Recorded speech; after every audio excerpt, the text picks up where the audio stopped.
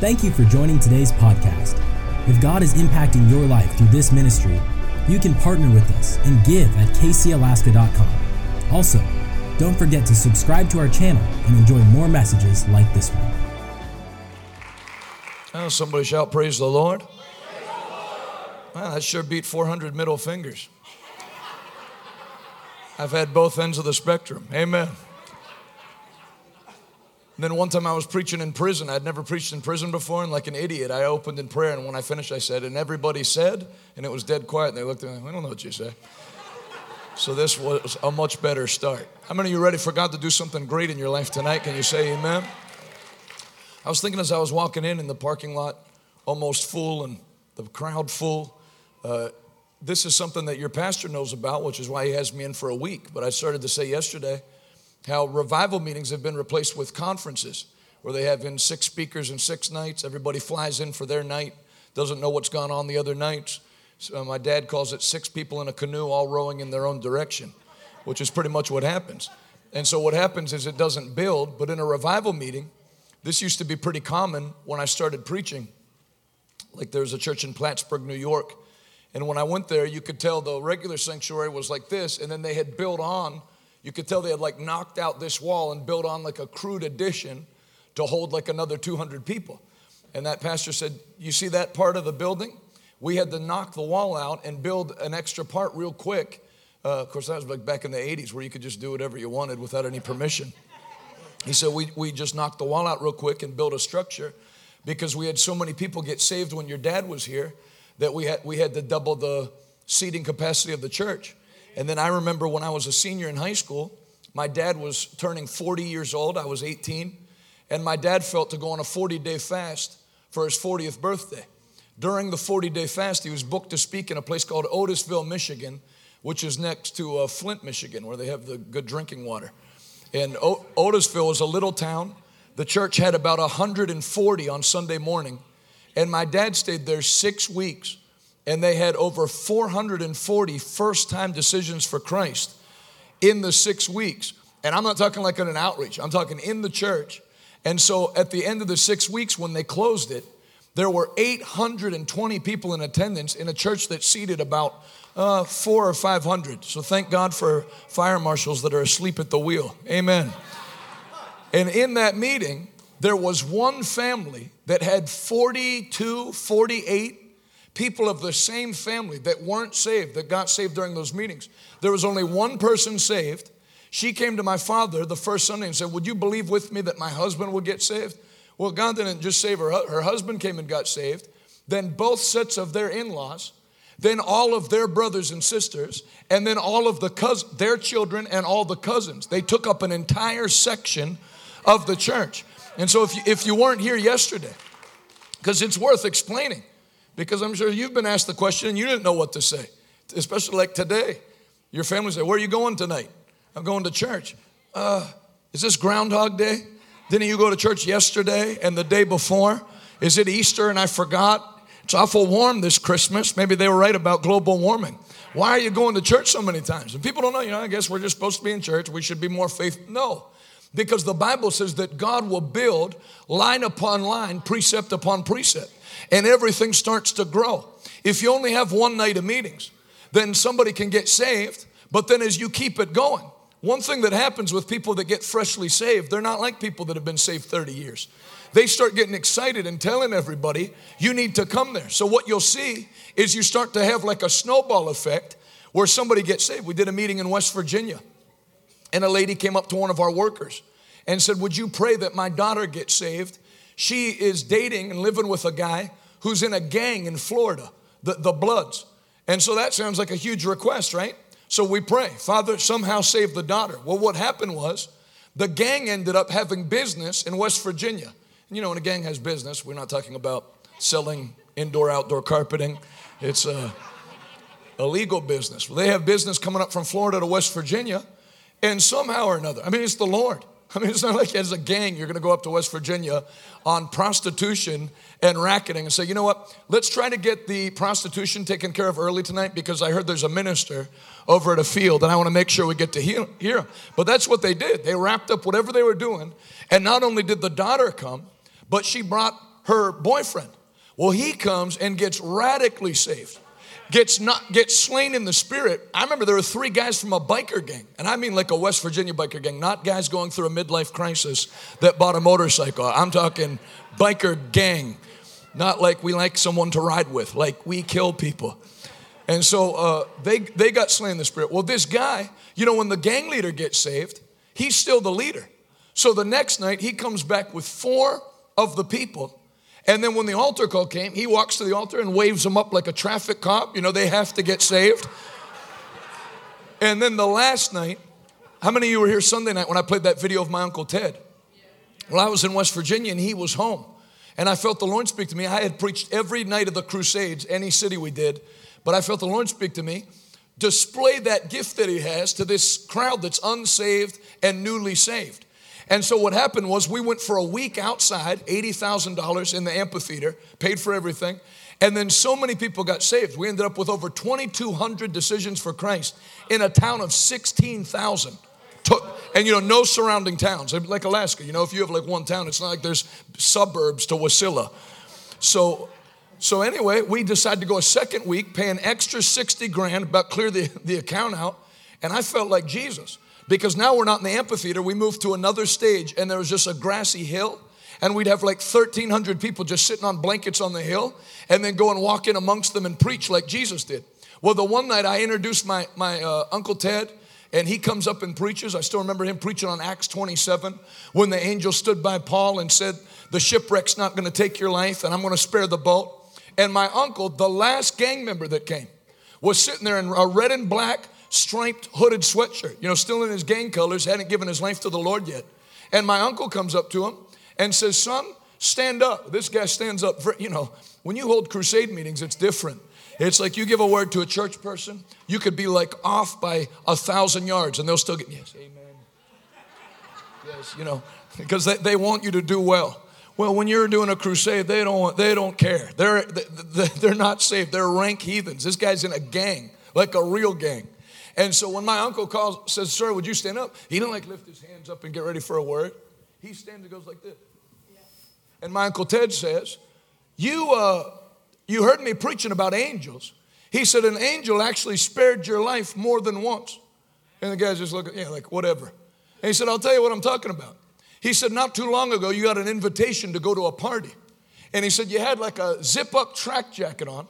You put it on and zipped it up and got ready to go out the door. And right when you got to the door, something checked you. You unzipped the jacket, threw it in the corner and said, I'm not going to that party. And later you found out there was trouble at that party and people got hurt and some died. Well, now he dropped the tough guy act and was like this. And then my uncle said, and now that you know that I'm a man of God, I'm going to tell you the rest of it. When you were born, he was a black guy, he said, they told you that you had a problem. And they couldn't figure out what the problem is. They thought it was sickle cell anemia. They gave you stuff for that. That never worked. And then they realized it wasn't sickle cell anemia. And they never were able to figure out what it is. He went, not amen. How do you know that? And he said, I told you, I'm a man of God. And he said, the Lord is going to heal that tonight in Jesus' name. Well, now the guy lifts his hands. His eyes are teared up. And my uncle lays his hand on his head. And the guy, no ushers. Actually, he didn't lay his hand on him. He slapped him in the head. Let me tell you, if you slap a gang member in the head, you better be anointed or you're going to die. He said, in the name of Jesus, and slapped his head. And that guy went out under the power with no catchers, hit the gravel rocks, and then just laid there and began to speak in tongues. And we had stuff like that happen for 2 weeks because it kept building. See, if you only do one night, the gang member gets saved, praise the Lord. But when you stay, look at what's happening already. And I won't say who it is because it's nobody's business. But one of the people that got saved these last couple of nights, she came up to me and she was so receptive. She had come to the altar, but she was like so smiley and nice. I figured she must have been backslidden. I said, where do you normally go to church? I don't. I said, well, did you grow up in church? No. She said, I came over to tell you this weekend, talking Saturday, I tried my best to commit suicide. As much as I'm for success, the only thing I'm for being a failure at is trying to commit suicide. That's the only thing there is that it's good to be bad at. Amen. She said, I tried to commit suicide, and as I was crossing over into death, I picked up the phone and called 911. And she said, that was the last thing I did. They were able to resuscitate me. And then somebody invited me to come. And I came up and gave my life to the Lord tonight. And I felt, if you were here, when I went to walk away, one of the ladies grabbed me. And it looked like she just wanted a hug. But actually, she said, don't leave me. And kept her arm around me because she could feel the power of God. You know, Jesus said, the Spirit of the Lord is upon me because he has anointed me to deliver the captives. So there's people that are in an invisible captivity, but when you carry God's power, you have what it takes to destroy that prison. I'm going to tell you right up front, everything that represents an invisible prison over your mind, over your family, over your body, it is being destroyed tonight in the name of Jesus Christ. And she was so happy, and I'm happy. And then who knows who she's going to tell. And I'm going to tell you, it can hit critical mass. We basically picked up where we left off the Friday I left before. Where the room was over full. And I went up to go see that church that you're getting ready to move into. That will be not one of the most beautiful churches. That'll be one of the most beautiful properties in the world. And I'm not saying it's be nice. I've traveled the world. That lobby that looks out over those mountains, that is a house worthy of the Most High God.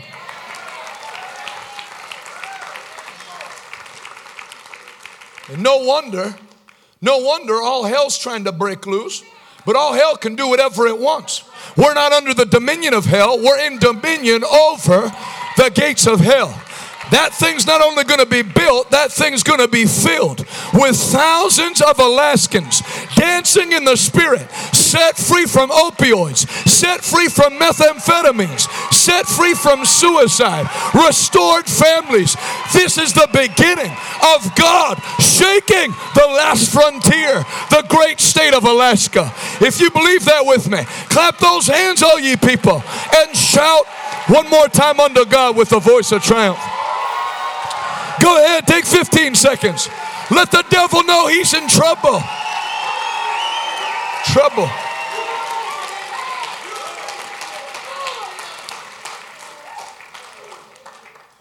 If you have your Bible, open it with me to Mark chapter 16.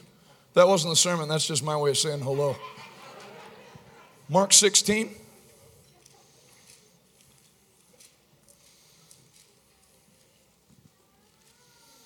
I'm doing an international evangelism summit, July 8th through the 12th. It'll be online for free because God is going to restore that gift. Not that it went away, but he's going to restore it to the body of Christ. There used to, in the 80s, be an overabundance of evangelists. You'd have it was like everybody was an evangelist. And then anytime somebody gets in trouble that's a national ministry, they call them a televangelist. Even though 90% of them are telepastors. Can you say amen? So they identified everybody as an evangelist. Nobody wanted to be called that anymore. And now there's hardly any full-time evangelists, especially in North America.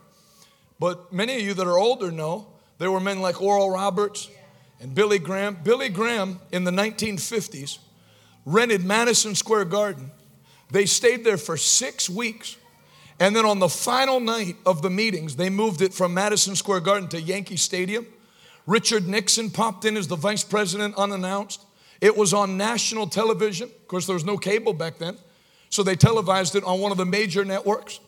And on that last night, because they moved it to Yankee Stadium, you don't have to use the field, nobody's playing baseball. There were 92,000 people that packed Yankee Stadium to hear the gospel that night. It had an effect on America. Oral Roberts, now you have churches put their tent up, which I'm not doing anymore. I'm not preaching under tents unless we have to be in a tent. Churches think there's some kind of magicness about being under a tent. A couple of years ago, I was preaching under a tent. It was like 117 degrees under the tent.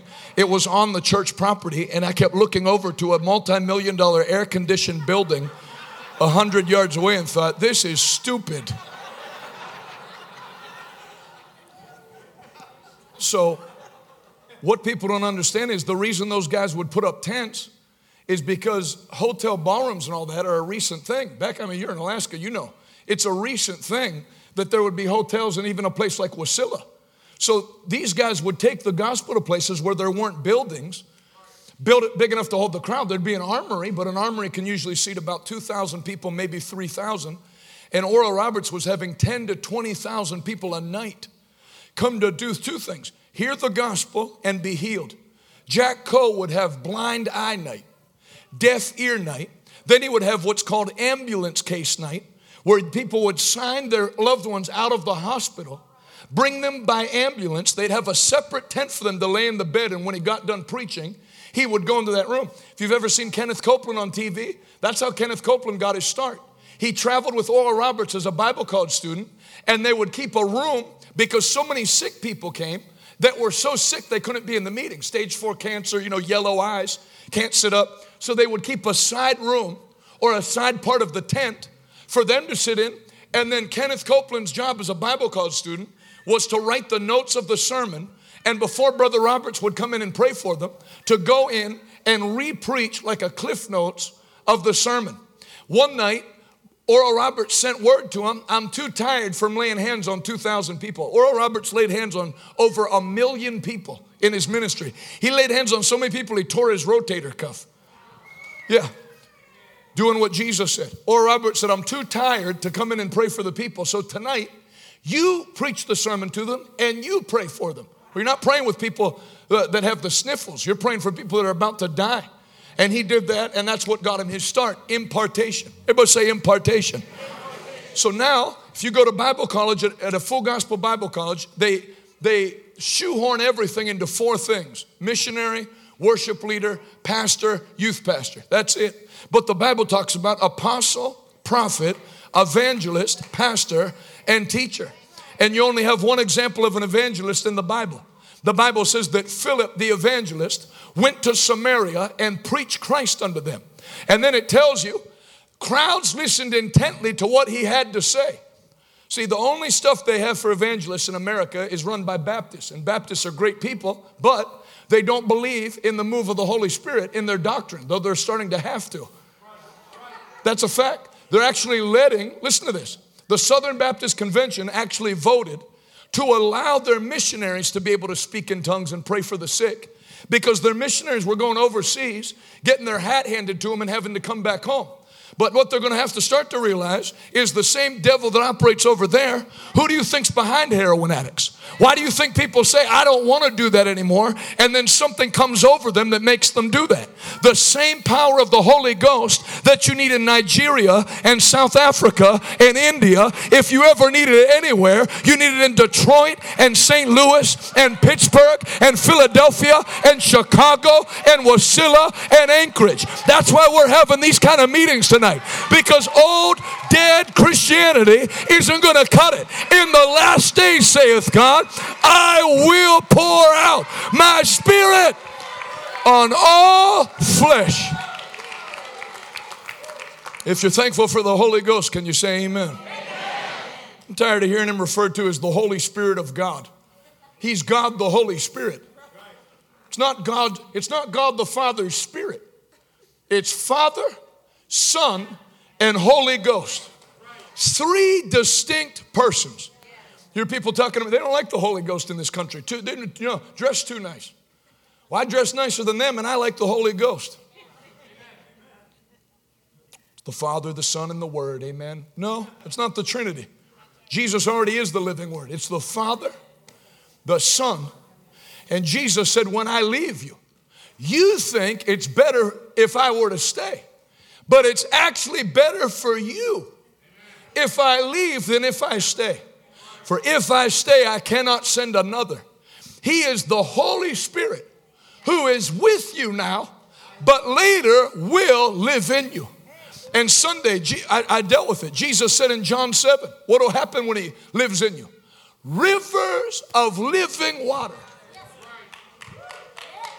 Not a puddle, not a sprinkling, not a touch. Brother, I just need a touch. You go to somebody else's meeting. I'm in the river business. Can you say amen? Rivers of living, everybody say rivers of living water. Shall flow out from within, verse 30, John 7:38. But this spake he of the Spirit, who had not yet been given, but would be given to who? Apostle, the first 12 apostles? No. To all who believe. A 22-year-old mother needs the Holy Ghost. If you're going to raise children in this day and age, you need the Holy. There's every force from the media to the demonic realm to everything else trying to break up marriages, carry your children away as slaves to whatever kind of addiction. If you're going to have a happy life, and God wants you to have, Jesus did not come so you could endure life. Jesus came so you could enjoy life. I have come that you might have and have it more. And you can't do it without the Holy Ghost. I said you can't do it without the Holy Ghost. I was preaching, I'm going to show you a crusade that we did in Newark, New Jersey after I left here last year. The greatest thing God's done for us to this point in our ministry. But the one that led up to it was in a place called Vineland, New Jersey.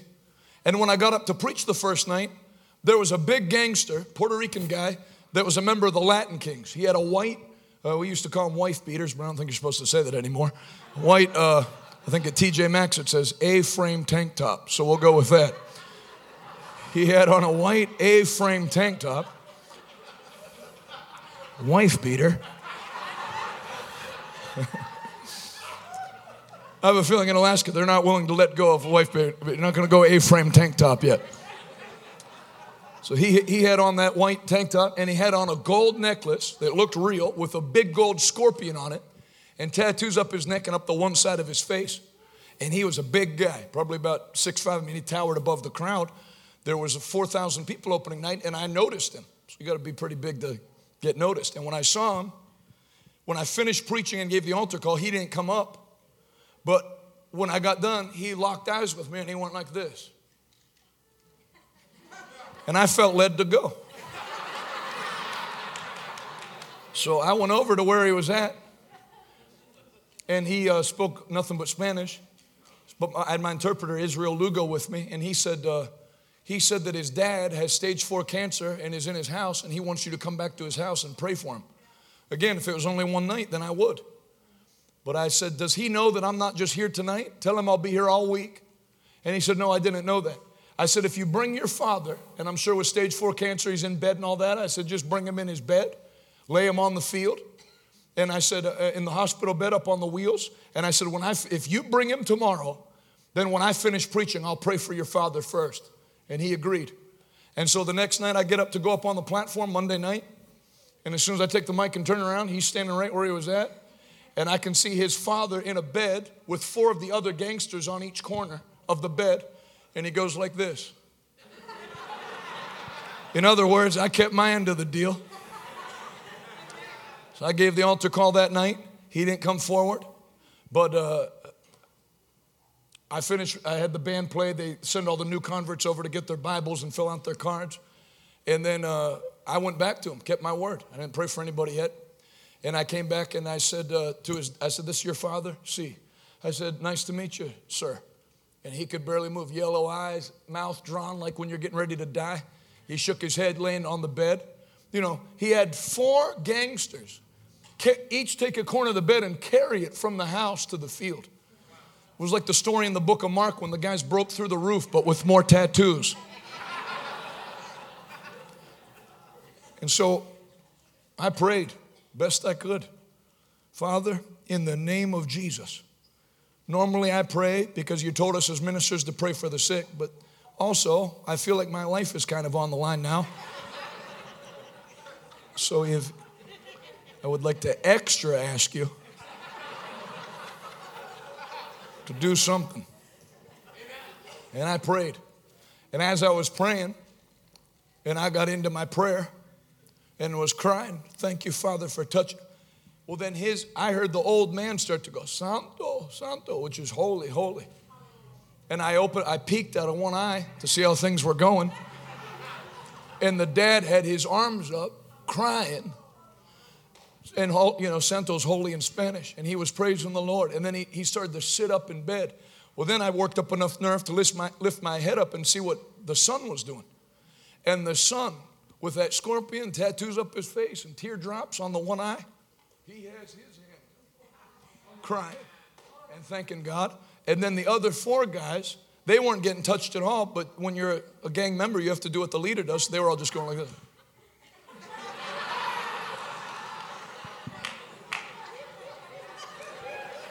You know, Catholic, you go like this. But then if you watch baseball, like Puerto Ricans and Dominicans, they added like tons. It's like. So they're all doing that. Just shaking their head like reverently.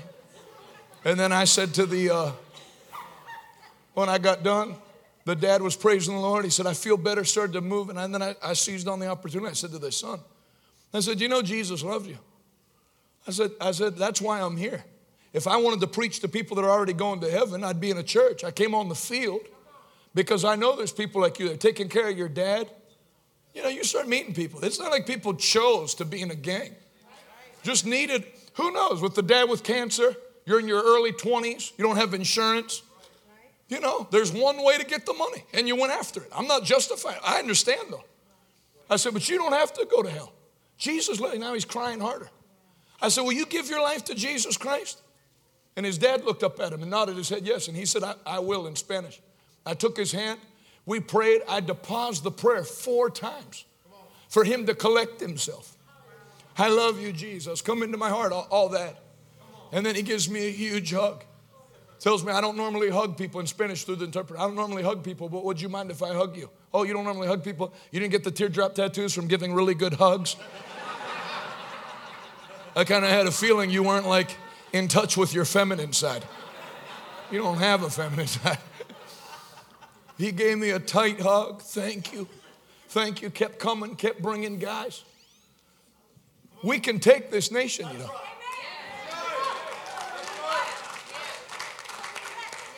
Take your Bible and turn to Mark 16.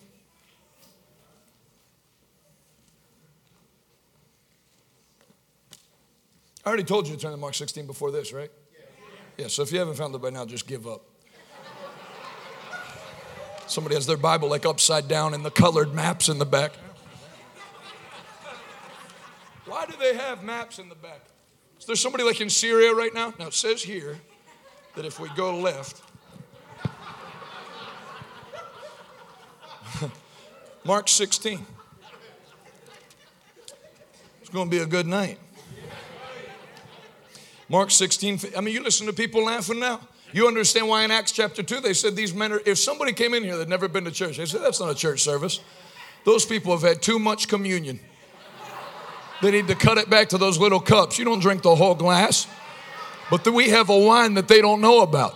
We have something stronger than Jose Cuervo and Bacardi and everything else. It's the new wine of the Holy Ghost that gives righteousness, peace, and joy in the Holy Ghost. Come on, if you receive that tonight, put those hands together again and give God a mighty shout.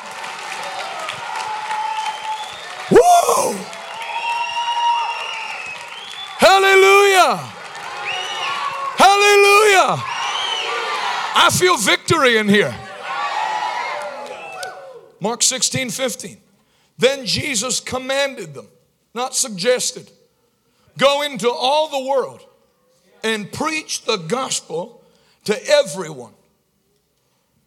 That's the supreme commandment once you get saved. Go and T.L. Osborne said, every Christian is required to preach the gospel full time or to send somebody as a substitute. That's why they take offerings at the end. Because that's the command of Christianity. Not going to all the world. And again, let me preface it with this. We fed 1,000 kids this morning in very, very poor places. Refugee camps. I've gone to them and fed them myself, but I was so slow at doing it, after about the third person, they said, okay, let us take back over. So I'm not against that. But you hear now, even with Christians and church people, they have forgotten this. They don't understand what the purpose of the church is. I was watching CNN on Sunday morning, and they were asking faith leaders, what's even the point of the church? Well, church, these were the Yale Divinity people. Well, church provides a place of community for people to interact. That's not what it is. The church is a rescue center where you can bring in people. What was the function of the church with that Puerto Rican guy's father and him? He's going to hell. His dad's going to die of cancer. And in 3 hours, one was healed and they both were saved and smiling and happy. The point of the church is the body of Christ. We are his hands extended. Who we touch, he touches. You will lay your hands on the sick And when you lay your hands on them, you're connected to me. My power will flow through them.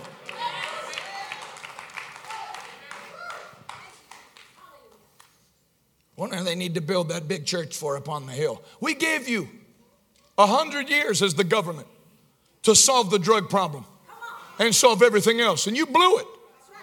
So now let us take over. Because the truth is, the government can't do, when you read this stuff, because every governor, Pennsylvania, I live in the state where Philadelphia is. Majorly demonized, major drug problems. People just walk. I'm not overselling it. I was going to say go to Philadelphia. I wouldn't advise it. Go get a cheese. You can get the cheesesteaks mailed to you now. There's people literally, almost every time you go down the sidewalk in the middle of the day, just staggering around, mumbling to themselves. Mind totally fried from drugs. Younger than me. Can't walk right. You can tell they've stroked out 1 or 2 times. One part of their body drawn up. Fried by that drug. Well, when you read like the governor of Pennsylvania, we've just signed a $10 billion initiative. You know what the initiative is? To give police more Noxalone or whatever they call it to help revive people that have overdosed. What does that do? All you're doing is delaying. If they don't get free, they're going to OD again. And I told you about leading my barber to the Lord. And he relapsed about 8 months ago. I'd been taking him, and then he relapsed and went away for a while. I'll tell you the whole story. But it made me laugh because in church, I finally saw him after he got out of the program and all that. And my hair was like super long. And he goes, man, your hair is really long. I went, I know, my barber relapsed on heroin. It was him, I haven't found anybody to cut my hair yet. He laughed, unlike you. So I hadn't heard from him. He hadn't been in church. And I knew in my spirit something was wrong. And then I woke up one morning and I had a text message, 3:37 a.m. from him, my barber that I led the Lord 2 years ago. I need help. I knew it. So I said, where are you at? He told me where he was at. And I went to the apartment where he was going through withdrawals. And I realized why people stay hooked. My dad's a Holy Ghost preacher. My mother is a Holy Ghost woman. I'd never been around drugs. And then I saw, you're having 105.7 fever and shaking uncontrollably, and you pay $20 and text somebody and take one more hit and it all goes away. How demonic. Yep. So I said, I'll come over. He's almost 50. He's in his late 40s. Might have just turned 50. So I came there. After I finished my broadcast, I was in a 3-piece suit. You could tell which person doesn't belong at the drug house. And I'm going to get a point across to you before we finish that scripture. The way I was raised as an old Pentecostal was, if you go to a drug house, well, you better be careful, because the devil's there. He'd take you over. They never gave you a mentality. Darkness doesn't drive out light. And I'm not recommending if you're a baby Christian, but I'm no baby Christian. My training wheels came off a while back. I crossed that bridge a long time ago. And actually, if you see what drugs are really like, in the last stages like that, there was no temptation. You don't see people shivering and sweating, feeling like they're going to die and say, hey, let me get some of that. The devil always baits you with the best up front, and then it gets worse. God gives you his best up front, and then it goes from glory to glory from there. So when I was driving over to see him, I got that revelation in me about light driving out darkness. And the Bible's saying 1 Samuel chapter 5, when they put the Ark of the Covenant next to the idol Baal, Baal fell down and his head and hands broke off. And what was in that ark is now in us. The Bible says in Romans 8, we are partakers of his glory. Lift your right hand up to heaven and say, I am a partaker of his glory. And so I just was so drunk on that if I sat there, I didn't feel like that could continue. So I went over in a 3-piece suit, sat next to him on the couch, and didn't say one word. Just sat right next to him on the cushion next to his on that dirty place, and just sat like this. And he's going, oh man, I messed up. I feel so terrible. And he's going, and I just let him talk for like 14 minutes, 16 minutes. When you're anointed, people actually start confessing to you without you asking. He starts telling me stuff. When I was in prison, I did this. I know I shouldn't have done it, and just let him go. And then after about 20 minutes, he goes, man, this is going to sound crazy to you, But I'm actually starting to feel better just with you sitting next to me. You know, like, what do you think I was going to say? Seriously? I said, I believe you. You know, I never understood. We've talked about non-Holy Ghost churches. They'll all tell you about the power of the devil and the power of sin. And people are very familiar with that. Some of you had a stepdad or a dad that was a nice guy, but if he drank, I was just watching Forensic Files this afternoon. Some guy that committed a horrific crime. You know what he did first? He got drunk. And they call them spirits for a reason. That when you get intoxicated, it'll start to like magnetize unclean spirits. There's people that are super nice if they're sober, and then if they get something in them. Alcohol will actually feed the anointing of the flesh. Where if you have an anger problem, it'll amplify it. If you have a proclivity to sexual immorality, it'll amplify it. And so he's there, and he's high, and I'm sitting there. And he says, I feel better. I'm feeling better. I said, I believe you. And I stayed with him. And then I made a plan with him. I said, we're going to get you enrolled in a detox place. I'd never done this before. I called people and asked them what you're supposed to do. I actually felt like the Good Samaritan because he called up the detox place and they said, what's your insurance? He said, I don't have any. They were on speaker. And they said, well, then we can't take you. I said, give me the phone. I said, do you take U.S. cash? They said, yes. I said, okay, then don't worry about his insurance. Just his insurance is Jonathan Shuttlesworth. Put it down for me and I'll be down to pay cash. So I sent Magalis down, Adalis' twin sister. She brings him down with Kofi. They check him in and they pay cash. The lady said, I've worked here for 35 years. I've never seen anybody do that for somebody else. That's what a Christian, you know, when you hear them bash prosperity and bash the blessing, you know what the blessing enables you to do? Without money, you say, sorry to hear about your problem. Hope you get some help. But if you get what God said you can have, he didn't just say, I'll bless you. He said, I will make you a blessing wherever you go. And that's what God's going to do in your life this week. God's not just going to touch you and then come tomorrow night and get touched again. No, there's going to be an overflow of the fire of God for you to affect your generation. Got him taken care of. Hasn't missed church one Sunday since. And I haven't invited him. I used to invite him and stay on him, and then I kind of gave up, and he doesn't miss. He's doing it himself now. And every time I go there, me and Adalis sit right with him because he's my brother. I rescued that guy. And I'm just getting warmed up. I actually told Jay in the car ride home, I felt in my spirit this morning, I'm going to go somewhere in downtown Pittsburgh with no permit, do like a festival of life with just like a pop-up crusade. I'm going to go down.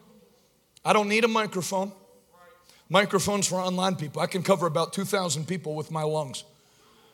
And I'm just going to start preaching, but I'm not going to be a typical street preacher. Normally when you hear people just preach on the street, you people are going to hell. You people need to repent. People are actually already in hell. People already know they're doing the wrong thing. They don't need to hear how bad they are. The Bible says it's the goodness of God that draws people to repentance.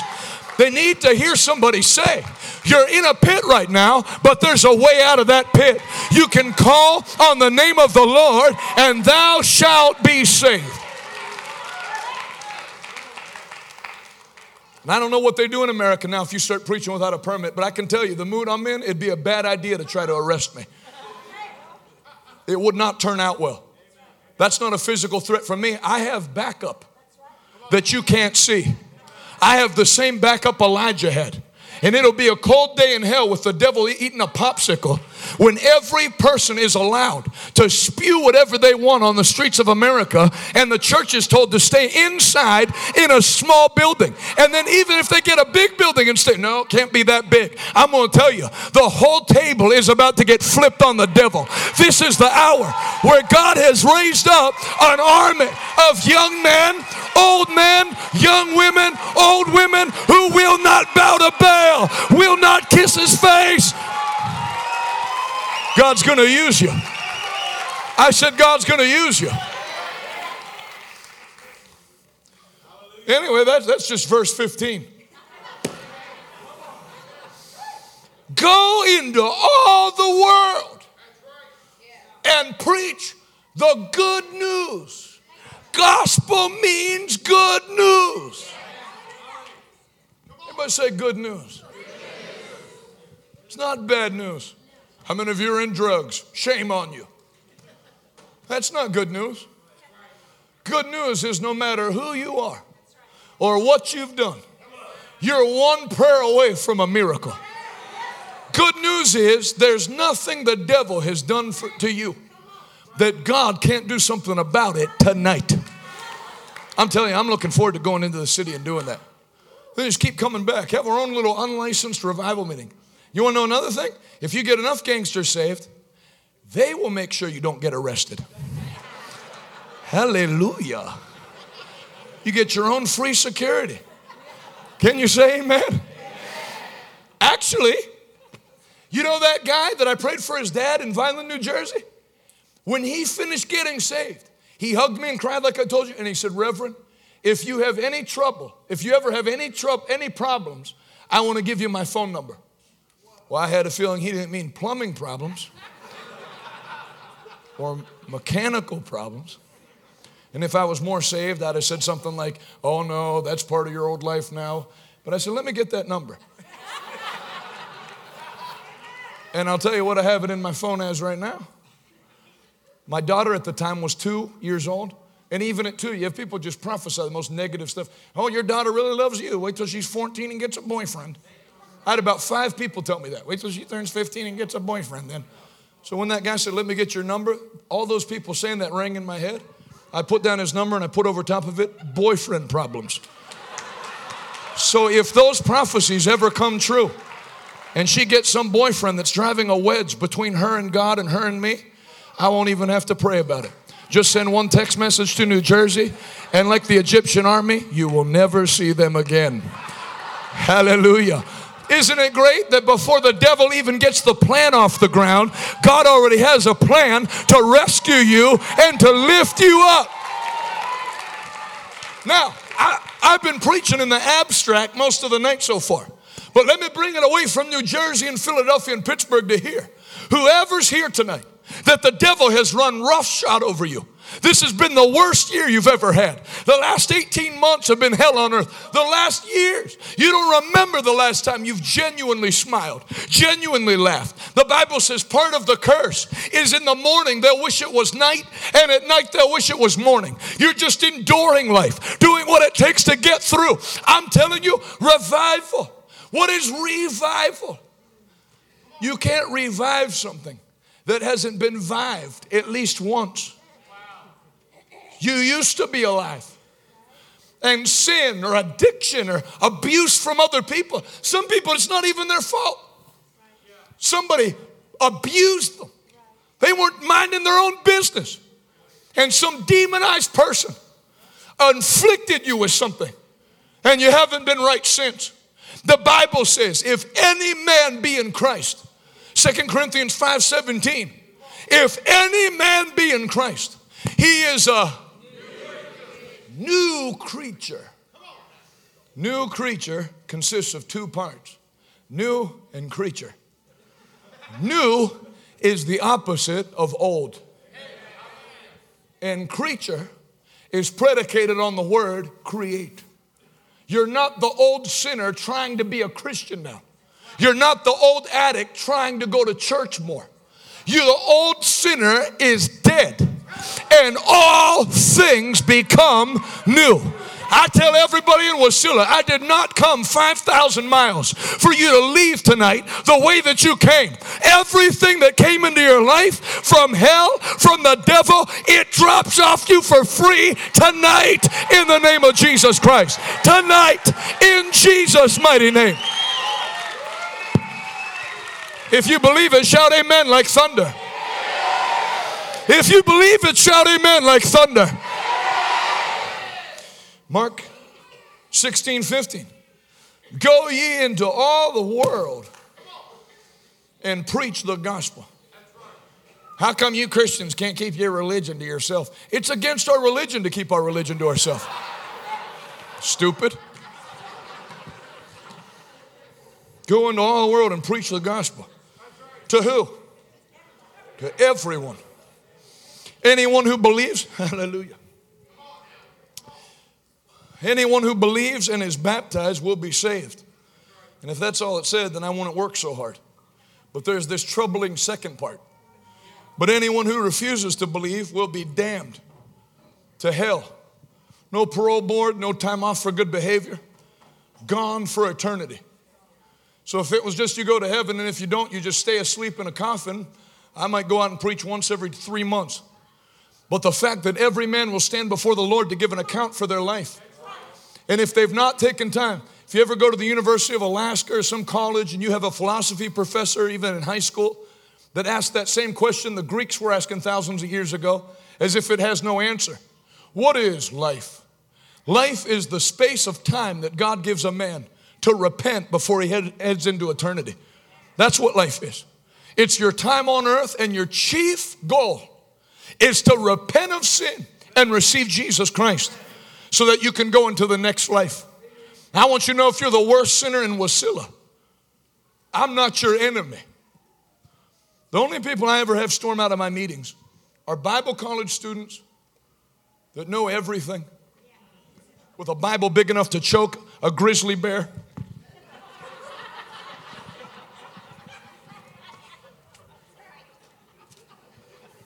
Religious people. Same people that didn't like Jesus. Jesus actually didn't have a problem with sinners. Pilate liked him. I don't find any fault in this man. It was the Pharisees and Sadducees that hated miracles. They hated. They got angry when he rose Lazarus from the dead. They actually said in the next chapter, John chapter 12, now we'll have to kill Lazarus too, because the crowds are going to them. And religion's the same way right now. I guarantee you, the maddest people in Wasilla that church is going up are anti-Holy Ghost churches. Because rather than realize that they bought into a dead form of religion and admit that they're wrong and come over to the winning side, they'd be happy if that church burnt down. There were religious people that burnt down T.L. Osborne's tent, not Satanists, not biker gangs. Religion. Religion is what put Jesus on the cross. Because religion wants to control people. Are you going to that church again tonight? Sounds like a cult. You know, you can tell a cult what happens when you try to leave. If you try to leave this place, we'll help you get gas. We don't call your family and say, don't talk to her anymore. They'll actually pray for you after you leave. Can you say amen? Yeah. But religion has to control. Religion offers no help. Some of us my mother came from a religion like that. Your family dies, you pay $430 and they'll light candles in a church in Poland or Rome on behalf of your loved one. Where's that in the Bible? That's a way to make $430 off of people that are grieving the loss of a loved one. Nobody ever gets better. People come in bound and leave bound. People come in. Anybody remember the comedian Chris Farley? Did you know he went to a church 36 hours before he died? He had started coming to church. You know, people can tell when they're going to go into eternity. Some of you have grandfathers like that and fathers. They never wanted anything to do with church, but when they hit 65, 70, let me see that Bible over there one more time. Because people know on the inside of them that there is more to life than this.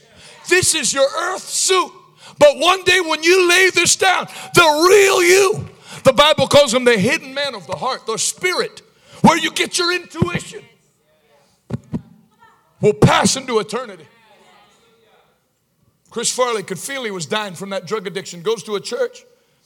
After church, 36 hours before he died, he goes up to see the priest and says, Father, I heard the priest say this in an interview. Father, I need help. You imagine that? You're one of the most famous people on the planet, and you need help so bad that you wait after to go, hey, I don't care if anybody recognizes me or if I have to sign anything. I need help.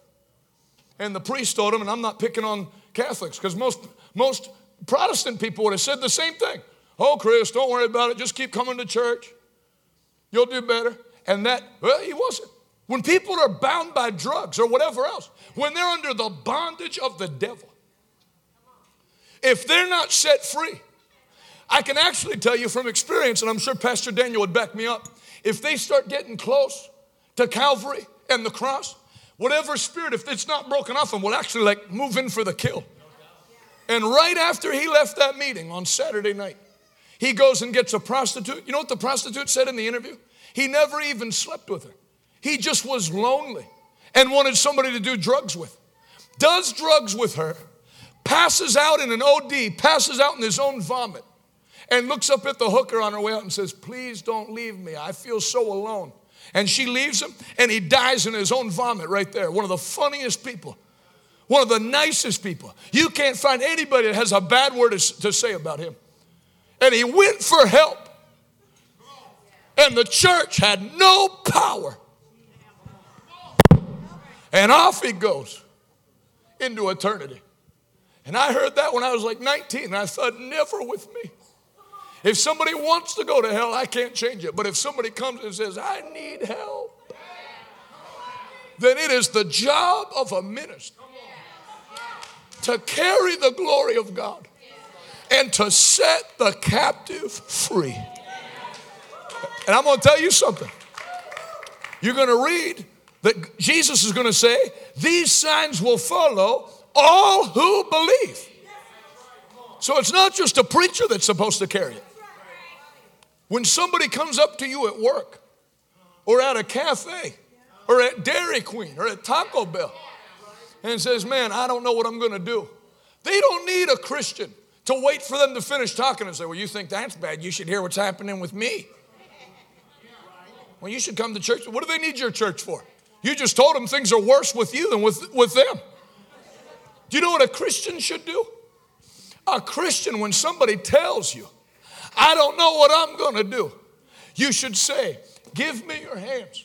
I'm going to pray to my God. And the same way my God delivered me, he will deliver you out of all your trouble. I'm going to tell you tonight, that's what I'm preaching into you. I'm preaching the gift of faith into your spirit. Where you used to be weak, but you're leaving here tonight strong. You're going to make the devil rue the day he didn't take you out when he had the chance. That's what revival is. That's why the meetings are growing. It's going to come back and get another touch tomorrow. It's get filled, overfilled. And then go out and make the devil sorry he didn't take you out when you had the chance. So many people fall in and out of church. You know, they're in there 6 weeks, then they go missing 2 months. Pastoral staff has to track them down. You want to know a good way to stay serving the Lord? Keep pushing the Lord to other people. It's hard to fall away from something you're pushing.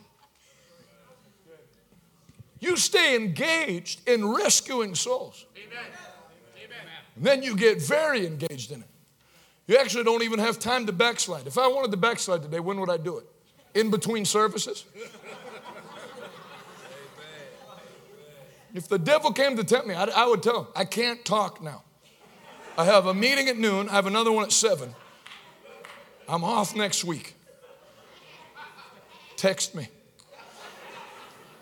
There's no time. Because I'm not like the people like Jesus said, that are just wandering around with no, you look at people going to hell. They're just going nowhere, just on the street. Walking a dog.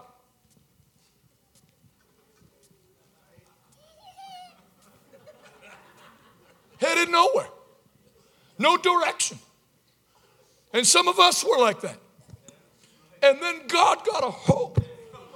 And he doesn't just save you for heaven. He will give you something to do on this earth where you will make a mark on your generation. Lift both hands all over this place. Receive that in your spirit today in Jesus' mighty name. Come on, if you receive it, put those Alaskan hands together one more time and give Jesus the loudest shout of praise, for he's worthy to be lifted up.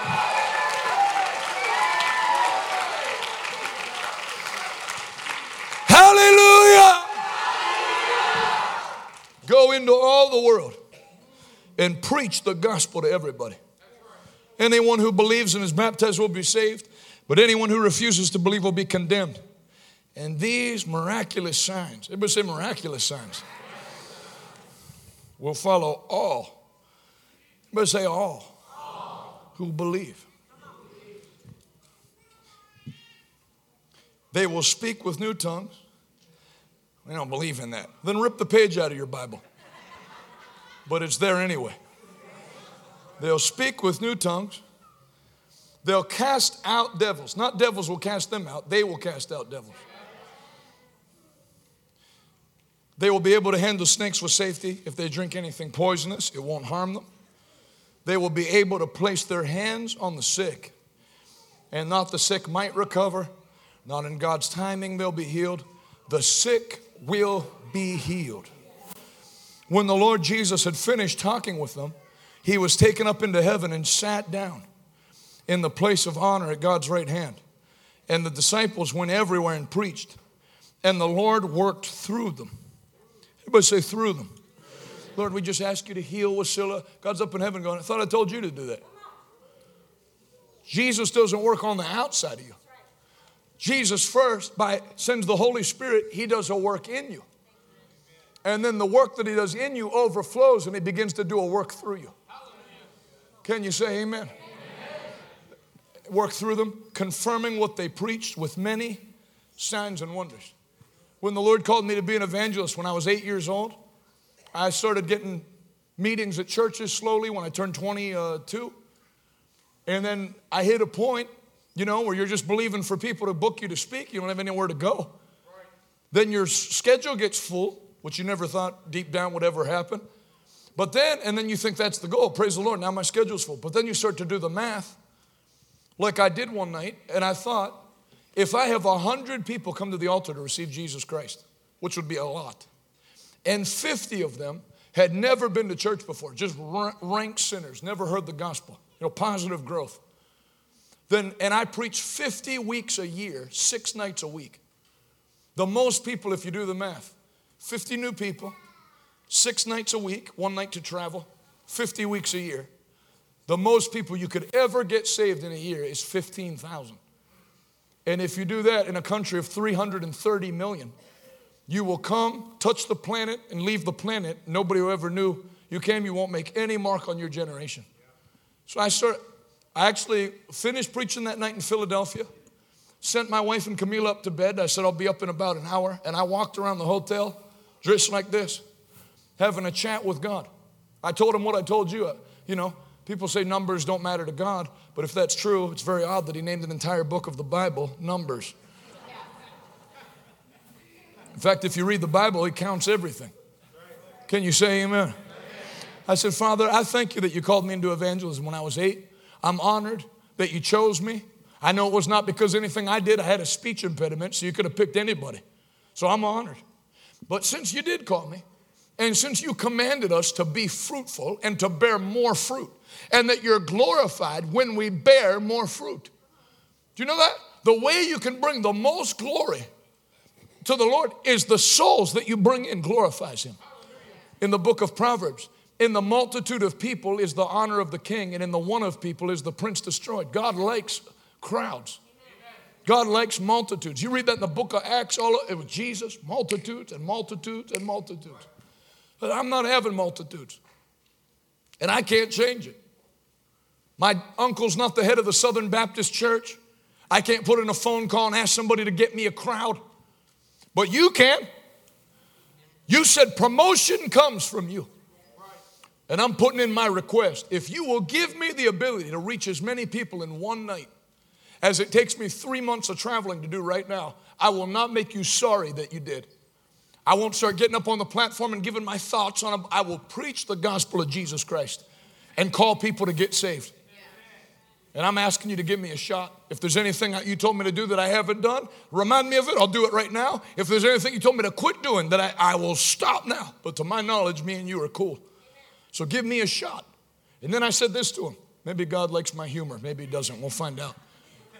I said, and I might not be your first pick, but how many Americans do you have walking around a hotel parking lot right now? So at least I am here. If you're on a construction team and you need 3 loads of sheetrock carried up 6 flights of steps, and your least favorite guy's there, but no one else showed up, he is there. And I'm here. And if you'll use me, I would be honored. The next day, at the day service, the noon service, the old pastor, Brother Farina, who's 85 now, he was 79 then, runs down.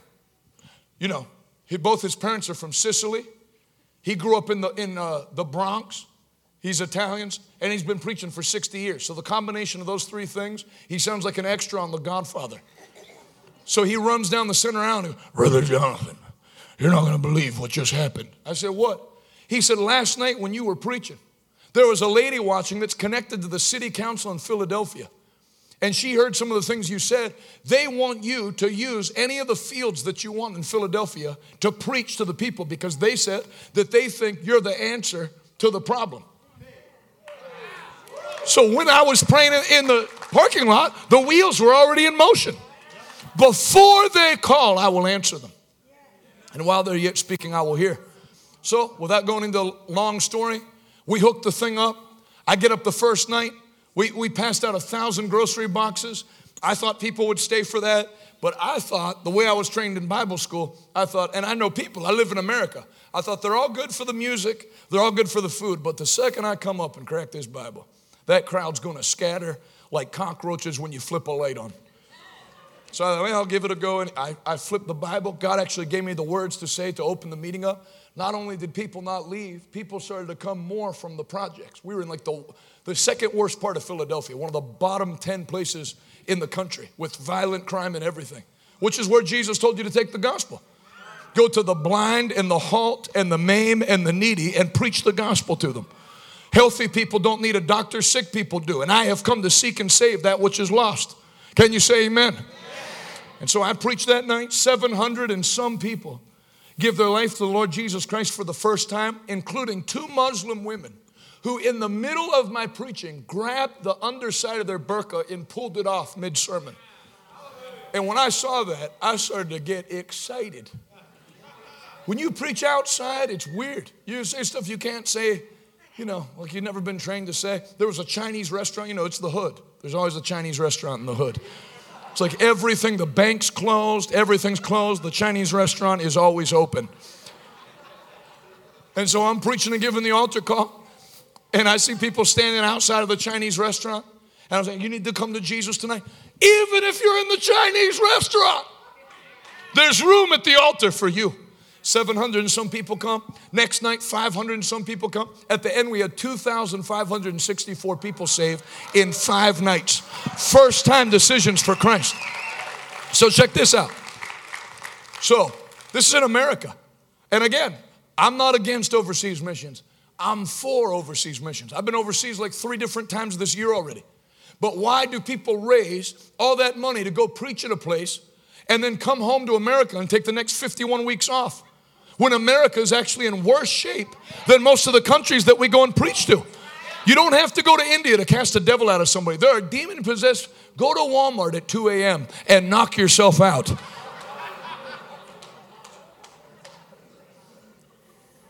You say, how do you know they're demon-possessed? Look what they're wearing. Nobody that's in their right mind would put that outfit together. And do you guys shop at Walmart at 2 a.m.? Let's just move on. So then after 2 nights, you know, I think ahead. So 2 nights is great. It's going guns blazing. But then I think, what am I going to do when this meeting's over? You know, am I going to go back to doing what I was doing before? So I prayed on the way over. Father, I thank you for answering this prayer. But now what? I couldn't give myself this meeting. You did it. If you feel like I've done well, give me more. I pulled my vehicle under the graffiti-covered bridge in Nicetown, Philadelphia. And that old pastor, David Farina, at 80 years old, is standing there out in the heat. It was 95 degrees, right where I was parking my car.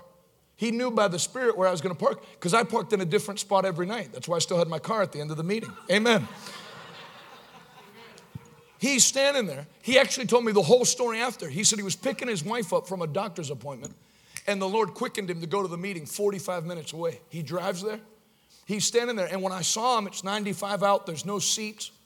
You know, everybody just standing in the field. I said, Brother Farina, you don't have to stay here. You already are saved. You know, I'm not going to help you. He said in that voice, I didn't come to hear you preach. I came because I have a word from the Lord for you. He had never given me a word from. It'd be like if Dr. Morocco said he had a word for the Lord for you. Some people, my Uncle Ted asked Brother Shambach, have you ever done something only because somebody gave you a prophetic word? And Brother Shambach answered, it depends if I had confidence in the one giving me the word. So when a seasoned person gives you a word like that, you know, I've been preaching for him for 4 years. He never given me one prophetic word. Now he has one. I lifted my hands. You know what he said? The Lord told me that he's proud of you for going after people that nobody cares about. And because you've done a good job doing that, he's now going to quickly send another mayor to you who will beg you to come to his city. Well, I heard what he said. A mayor will run to you. I never saw a mayor run, unless the FBI's coming in to raid their office. I've certainly never seen one run after a preacher. But I had enough sense not to be like the guy in 2 Kings said, well, I don't know how that can happen. I said, praise the Lord. And then like Mary, pondered those things in my heart. How's that going to happen? I finished preaching that night. About 500 people come to the altar again. I go off the stage. It was 95 out. I think I lost 12 pounds in 5 nights. I was thinking about starting an infomercial called Preach Yourself Skinny. 1 and 2 and 1 and 2 and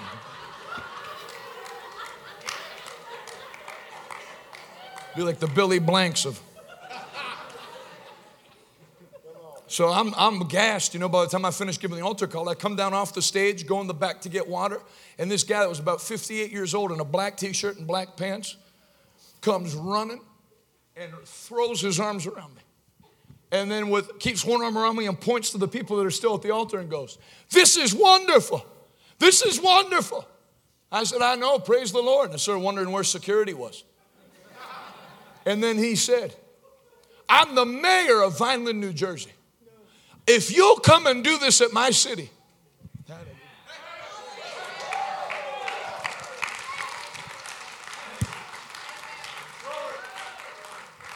Because all you hear, even in Christian media, is how backslidden America is and people aren't interested in the gospel anymore and the churches don't care.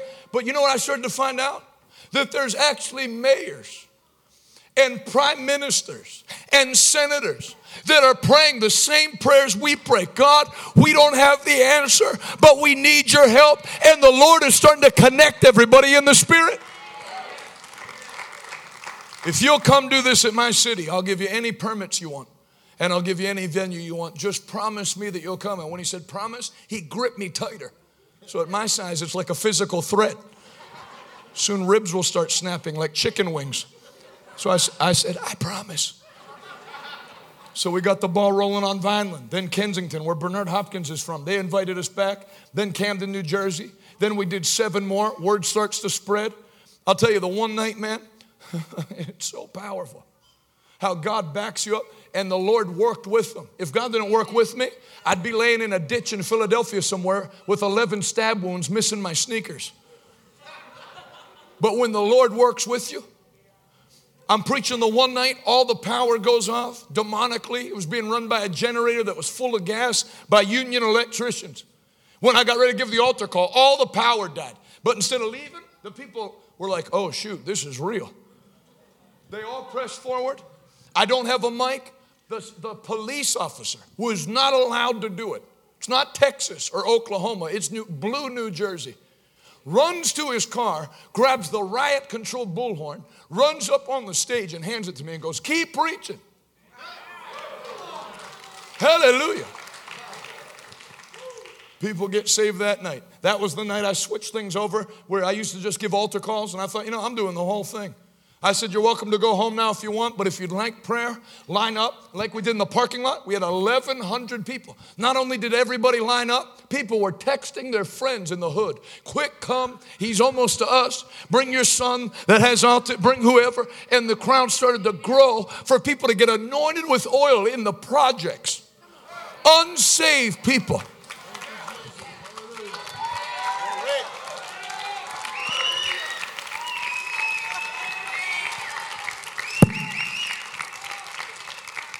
Go down to Clarksburg, West Virginia. Highest heroin usage per capita in the nation. Blow it up. 5 heroin dealers saved. They bring their clients the next week. The whole rest of the week, just bringing people, walking them to the altar. The police officer that was assigned to the meeting said, we have a warrant out for that guy that just came down to the altar. He's the top heroin dealer, and we haven't been able to find him. They let him stay. He brings like 27 clients to get saved. Lay hands on everybody, get them baptized in the Holy Ghost. So I said all that to say this. Then we go into last year, when I was here. We were setting this up, where my one prayer point for last year was that God, we had leveled off at about 3,000 people a night. The most we had ever had come to the altar was 900. It averaged like between 200 and 550. And I said, Father, let this year give us 10,000 in attendance. And let us have the first altar call where we have 1,000 people born again in one night.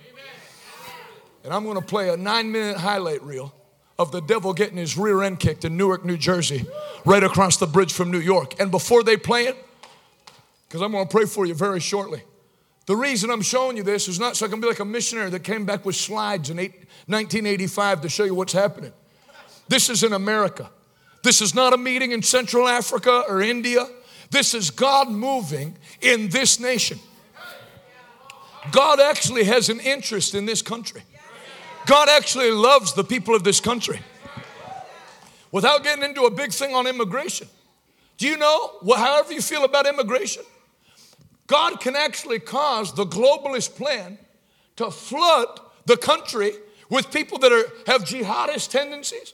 It can actually backfire because they were in a place where they could never hear the gospel. And now instead of saying, well, you can go to the places where they have flooded with Somalis and people from Yemen and preach the gospel and let a fire get lit that spreads through the whole community. And what the devil planned can blow up in his face.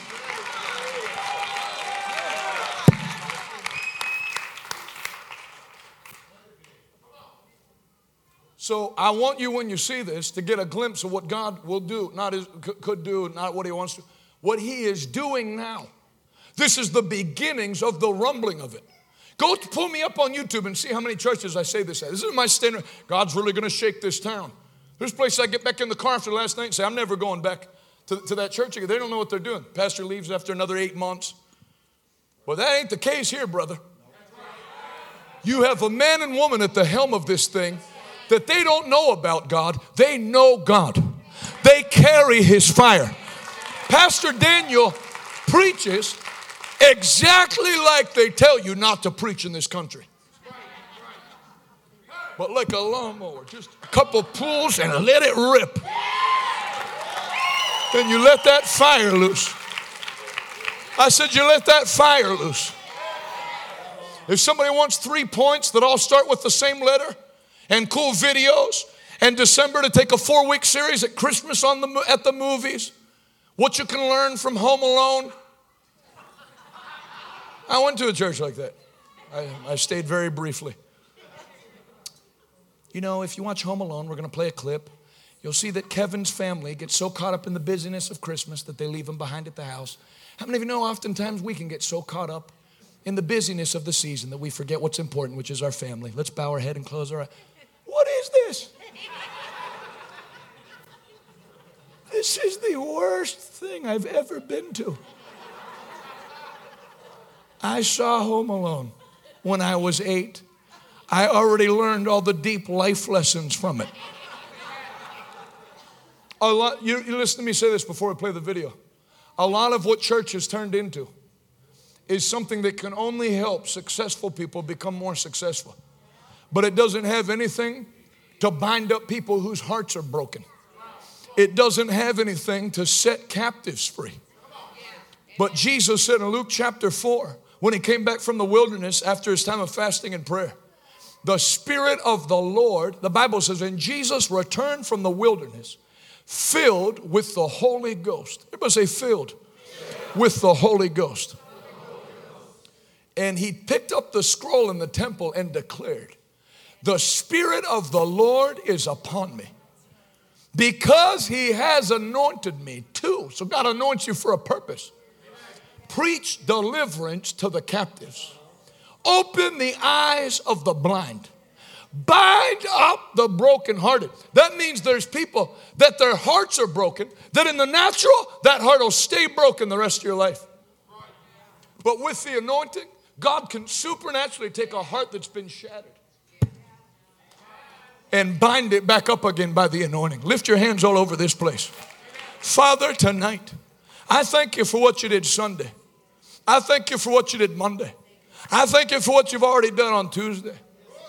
But I pray tonight, the fire of God would fall in this place.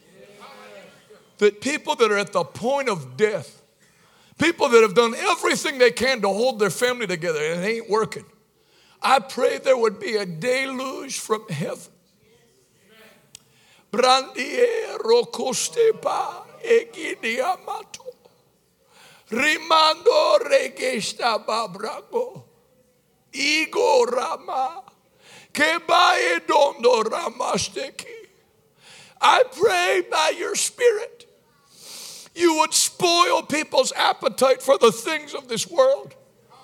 And they would become extremely hungry for you. Thirsty for you. That you would put a crave, and in me too, Lord, me first. You would put a crave for the gifts and power of the Holy Ghost. I want your power. I want your anointing. I want your fire. Anoint me with fresh oil.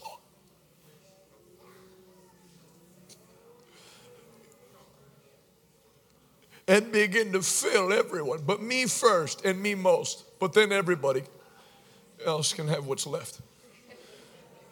But I want the most. I want you. I want you. I need you. I thank you for the gift of the Holy Ghost. I thank you for the ability to be filled with the Holy Ghost. I thank you that we can live in this earth but not be bound to this earth. We can be seated with you in heavenly places. We can tell devils where to go and when to go.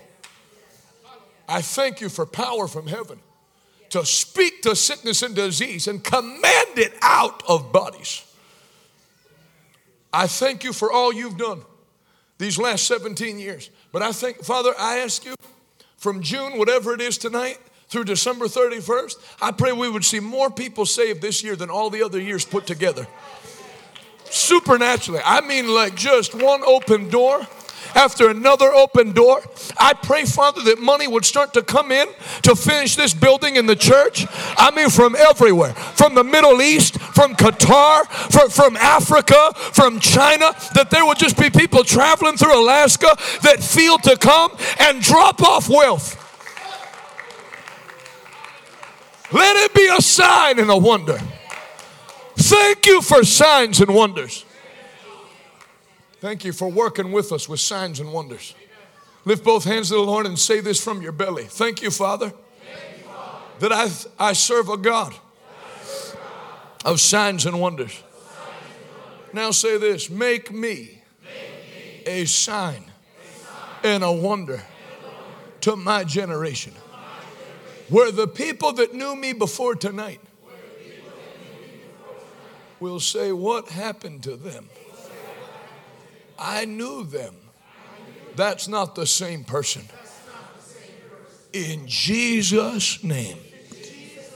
Enjoy a 9-minute highlight reel, the devil getting his rear end kicked in Newark, New Jersey, and then I'll pray for you at the end. Go ahead and roll it. We'll begin to pop like popcorn without you even praying for the sick. It's a word I got a week before.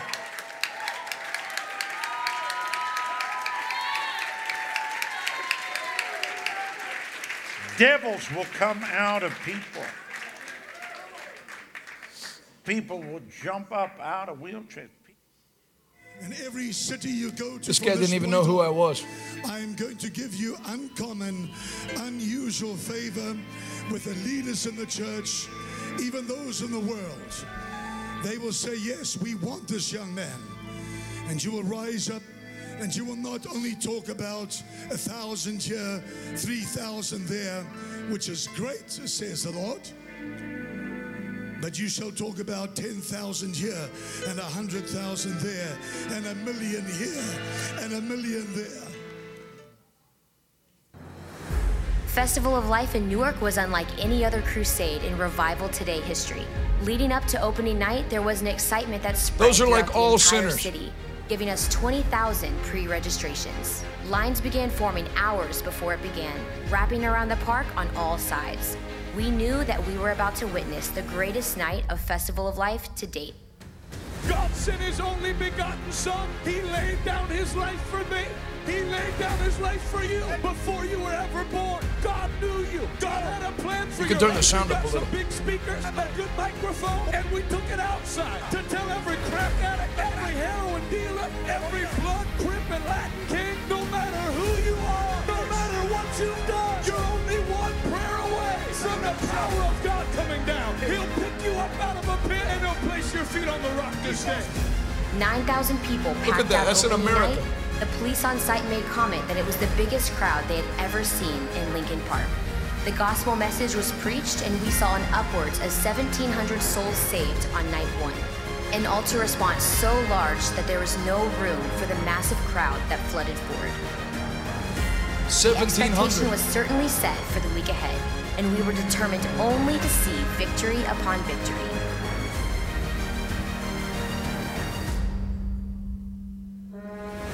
The Islamic City government of Newark, however, had different plans, making every effort to shut us down completely.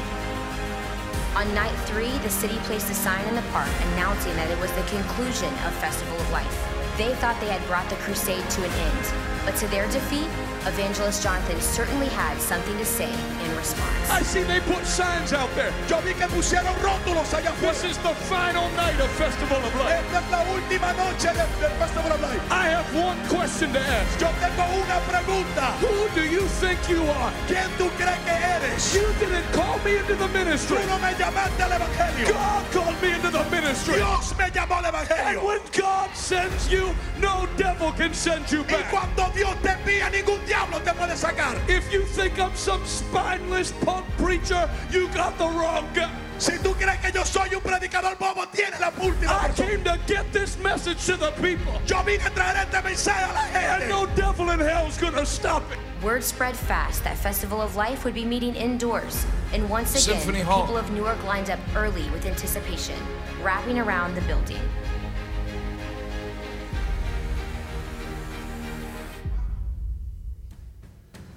I feel the Holy Ghost. Siento el Espíritu Santo. I feel the Holy Ghost. Siento el Espíritu Santo. Your best days are not behind you. En los mejores días no están detrás de Your ti. best days are yet to Los come. mejores días todavía vienen de Who does camino. the devil think he is? ¿Quién cree que el diablo He es? doesn't have permission to take out my people. Él no tiene permiso para hacer con mi I gente. stand tonight Yo me paro esta noche in my office as a man of God. en mi oficina como hombre de Dios. Enough is enough. Ya es No suficiente. more No overdoses. más No sobredosis. more death. No más Let muerte. revival sweep this land. Que avivamiento arrope este lugar. In Jesus' mighty En name. el nombre de Jesús. If you're with me, take 30 good seconds. Si estás conmigo, tomen Put todos those anointed segundos. hands together. Aplaude. Announce the defeat to the devil. Ya es suficiente. Your hand clap is announcing that his reign of terror is over. Pause it real quick. The people of Newark were That was not an organized prayer line. When I finished preaching and went to walk off the stage, when I went to go to the aisle, people blocked me and pointed to their head that they wanted prayer. And then when I finished the first 5, there was a line up the whole row and to the back. So then I just backed up and made an announcement and got everybody lined up, and we had about 2,000 people that were serving the devil 4 days before that wanted to be anointed with oil and prayed for. And you'll see what God did. Go ahead. so hungry for God. Men, women, and children crowded into the aisles at Symphony Hall, while Evangelist Jonathan laid hands on every Don't single tell me person, Americans aren't young and hungry old, for this. who desired prayer. Many were touched and healed by the power That of lady God. was going to die.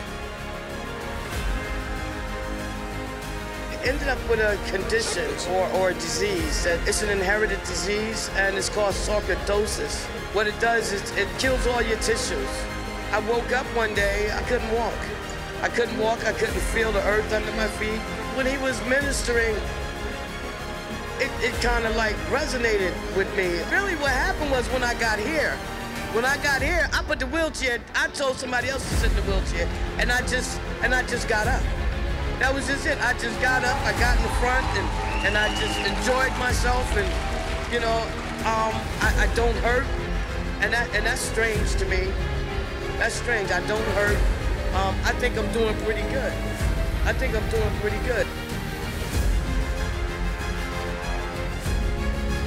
He prayed for me last night, and my legs was hurting.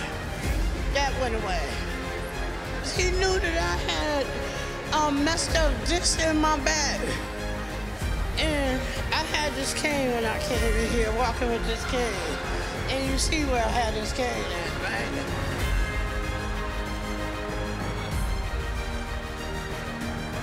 I've been battling a lot of addiction lately. So I came up today and he was like, just touch where you want to be delivered at. So I just touched my heart. And I said, just deliver this, change me. Now mind you, I've been smoking cigarettes since I was 14 years old. It's like he just delivered me from everything. I don't have a desire to smoke drugs. I don't have a desire of anything right now. It's just like he broke all the chains. He broke, hallelujah, thank you, Jesus. I'm here. I can't believe he just broke all the chains in it. And this lady asked me, she was like, what did you get? Did you win anything? I said, no, I won the Holy Spirit, and I can't get no blessed than that. I can't get no richer than that. I just want to share that with y'all. Thank you. I was hit. I went to the hospital August 18th. They took x-rays, AKG. I don't see anything. But I stand up there today. I don't feel that pain anymore. A year ago, I didn't want to live. Like, it's something that was something quiet and something that I didn't express, but wasn't going to go up to the altar call today. And then as the line got shorter, I hopped onto the end, and I'm going up and I'm waiting my turn, and Jonathan looks right at me. The whole way up, I'm like reciting the things in my head of like, God, this University is what I'm student. for. This. When I got up there, Jonathan looked me right in the eye and he said, you will never be the same. And that's what I was like praying about the whole way up there. So powerful. In our family, we have kidney disease. Listen to this lady preach. She's been saved 36 hours. From kidney failure. And I always worried about that, like, Lord, I don't want to go that way. So he just proclaimed and declared over my life that it wouldn't happen. Not only that, today, my niece had to go to the doctor for her kidneys, but I thank God that I'm standing in the gap for my family, for me, to break the generational curse. And I thank God that I stayed, because now I'm free. I don't have to worry about kidney problem. I don't have to worry about dying with kidney. And I'm going to go and I'm going to tell my niece, I'm going to tell her, you don't have to worry, because I stood in the gap. And when your results come back, you're going to be healed. It was a week of complete victory in Newark, New Jersey. The anointing during the crusade was so strong that even the police asked evangelist Jonathan for prayer. No death, no injury. No amount of Islamic City government opposition could even come close to stopping the power of God. Grocery boxes were given to those in need, and 500 backpacks were given to school-aged children. And for the first time in Revival Today history, Festival of Life was broadcast live on television on both Faith USA and CTN, a potential reach of 70 million homes. The total attendance for the week came to 18,129 people, and 2,573 souls were saved, in addition to the countless salvations from those watching on TV and online. The people of Newark will never be the same, and neither will we. Say it out loud. Now say it again, but change it to Alaska. Now, I'll say this and then I want to pray for you. If you talk to your grandparents, if they lived in Alaska, and ask them what they lived like, America, not too long ago, was a bunch of shanty towns, people sleeping with everybody, hillbilly people, no time for God, and a revival blew through this country. in the 40s and 50s. Then the charismatic, then after that revival of healing, people got hungry for the Holy Ghost, broke out in my city, Duquesne University, which is a Catholic university. The priests and nuns started to meet because they knew there was more power to be had and started meeting to get it. And it blew through America. 60s, 70s, 80s, Brother Schambach, all those kinds of meetings. And now it's kind of reverted back to the way that it was before those revivals, where it's normal, just live together, have kids, guy run off, drink, get drunk, normal. But I'm telling you, that wind is blowing again. Listen to me. I don't mean it's gonna blow. I mean that wind is blowing now. That wind is gonna blow through America again. It's blowing now. It's gonna intensify. We don't set our crusades up, and I'm not knocking anybody, but it's not like we had like Chris, somebody named me like a famous Christian singer or worship leader. Yeah, it's not like we had like Ty Tribbett sing, and I like him. It's not like we had Ty Tribbett sing, and so it drew a crowd of 85% Christian, and then a few unsaved people snuck in. That was like raw heathens. And you saw the picture. It's not like they just came up to get saved, then it did it like it is a foreign field. Now, where you're sick in your body, lay your hand. If you have an addiction, lay your hand on your mouth or your heart. And you saw the crowd like crying, and the Lord swept through that whole field. When God started to open those crusades for me, he said, in your mind, don't be preaching to Americans. Pretend you're in 1920 Central Africa, 1920 rural India, that you're preaching to raw heathens that don't know God, don't say anything like it. We all know that they don't know. Tell them about Calvary. Tell them about the blood that was shed. Tell them about the resurrection. Tell them about how he's coming back again. And if you'll preach like that and not give them some kind of watered down American and let it rip, the people are hungry, and boy, were they hungry. And now it's going to spread. I'm telling you, it's going to blow. It's going to blow stronger. It's going to go down the east coast of America, Boston, New York, New Jersey, down through Florida and Georgia. It's going to spread west. It's going to go, Texas will get lit up again. Austin, Texas. Every little stronghold the devil thinks he has. Even places where they've purposely flooded in like jihadist Muslims and put them in certain, like the 5th district in Minnesota. The Lord is going to make every plan of the devil backfire in his face, where you're going to start to have spirit-filled Somali pastors with big Somali churches. God is going to upend every planting of the devil this year, not next year, this year, in the name of Jesus Christ. It'll blow through California. I said it'll blow through California. It'll blow through Oregon and Washington.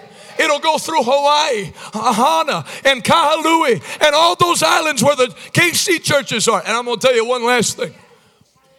America's stepchild, Alaska, is not going to be left out. This state is going to be lit ablaze.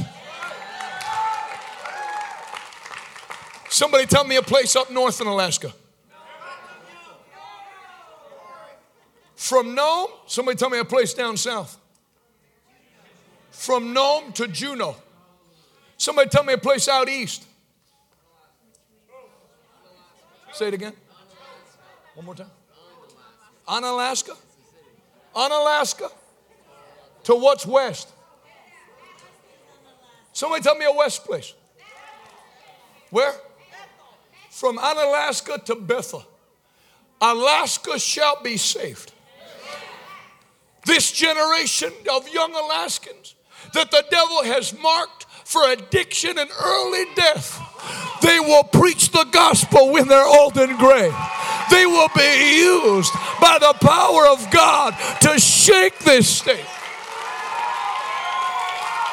And you're not going to watch it happen. You're going to be a part of seeing it happen. Not by might, not by power, but by my Spirit.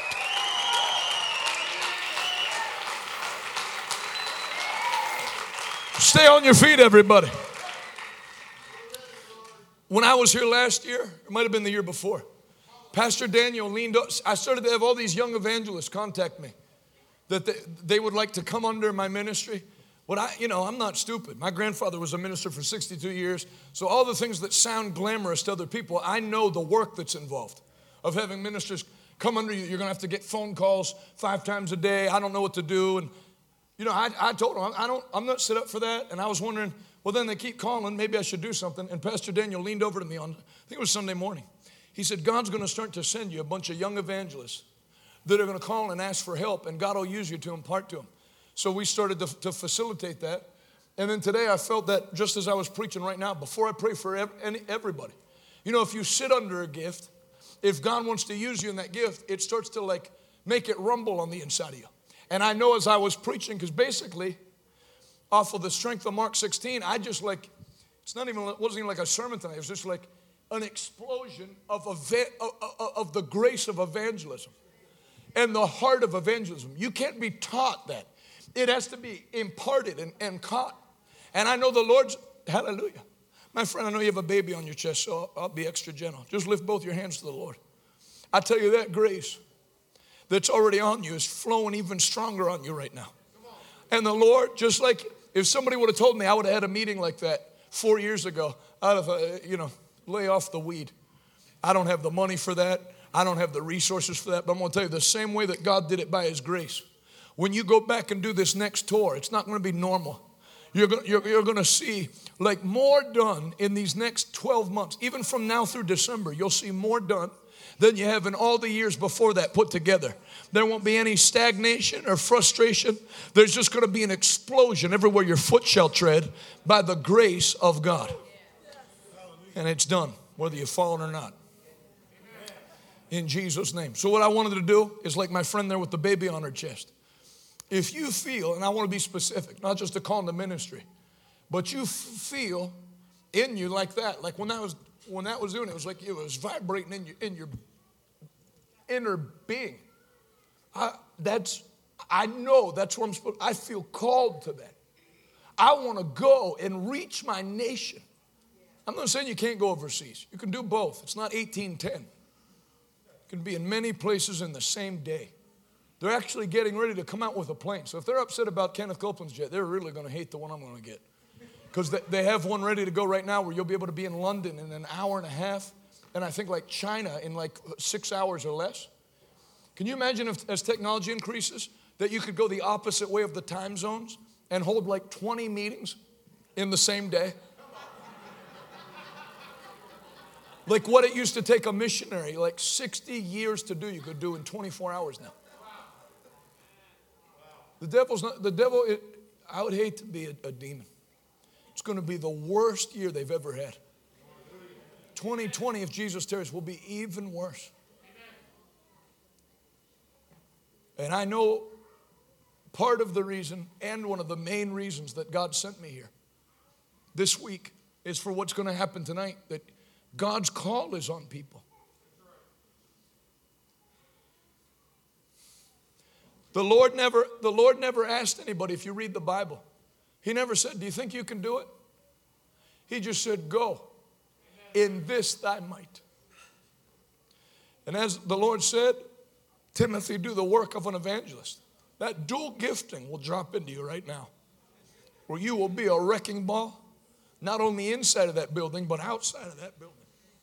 The door that opened for you for television today will be the beginning of open doors. I believe the Lord will put you on secular TV and you won't have to pay.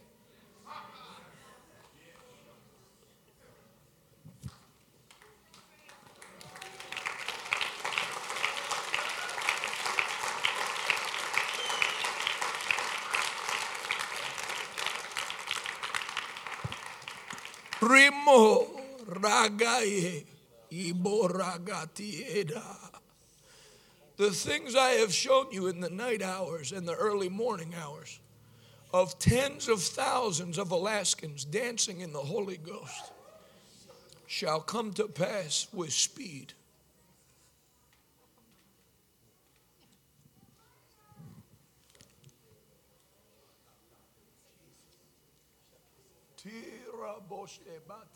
Take 2 steps forward if you can. Lift both your hands to the Lord. Today, and I don't say this lightly, the coal of fire touches your lips. And much like with the dollars, where it just was like overnight, you'll begin to preach the fire of God out of your belly. You will be an unusual woman speaker.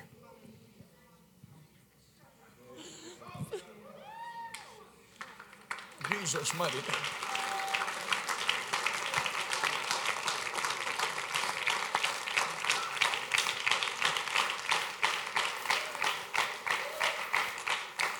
If you feel, listen carefully, if you feel that call into evangelism,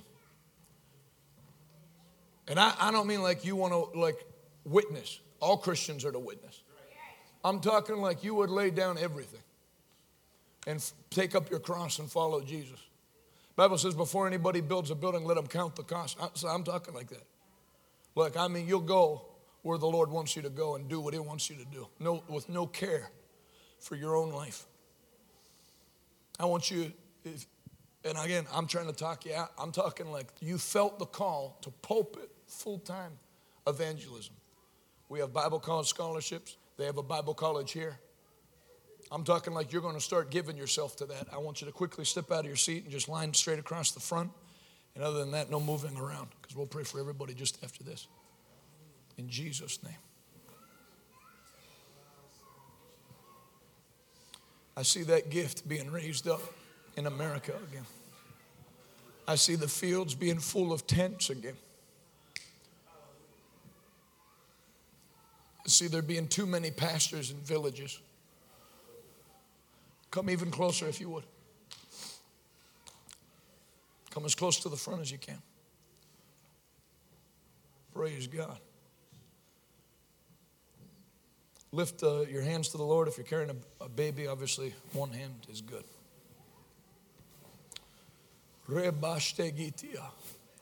Timothy, stir up the gift that came on the inside of you when I laid my hands on you.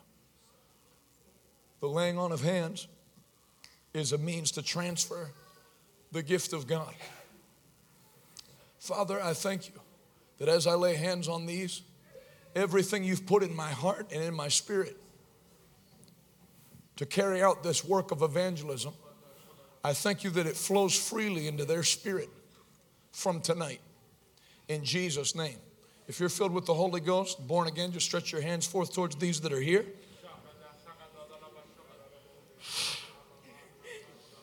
Filled.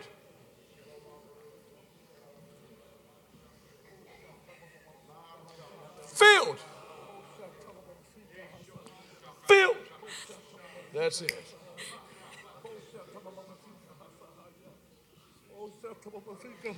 Filled. Filled. I always wondered what happened to John Candy. Filled.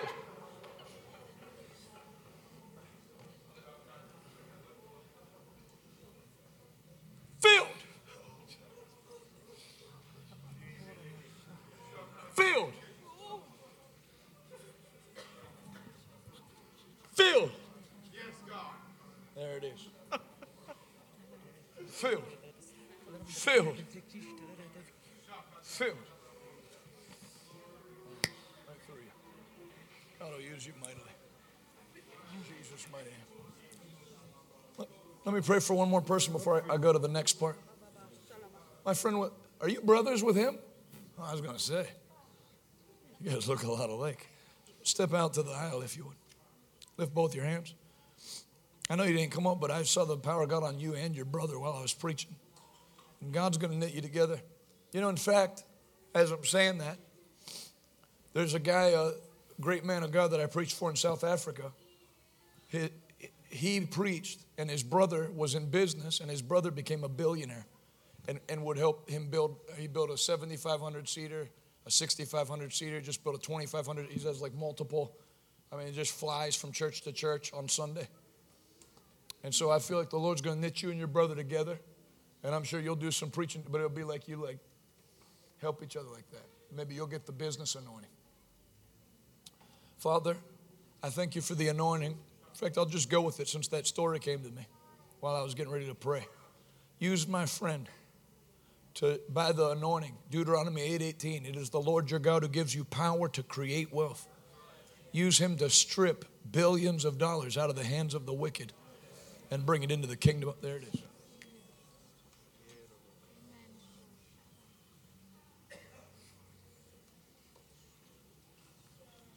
In Jesus' mighty name. In Jesus' mighty name.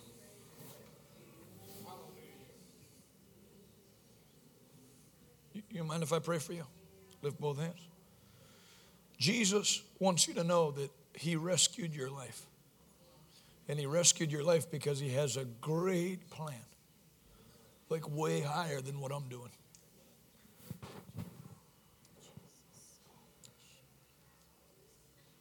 Be filled. More.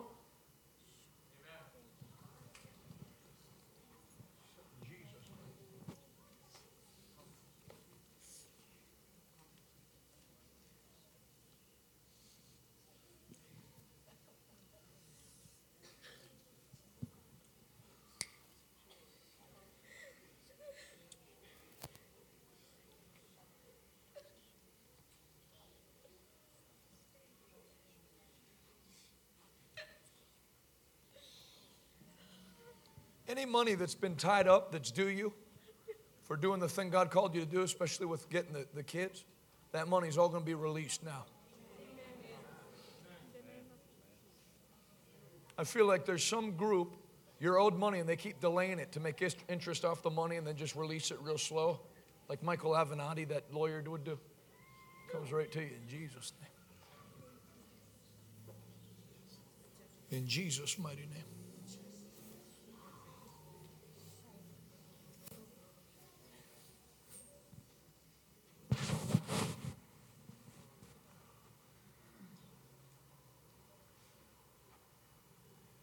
Fire. Filled.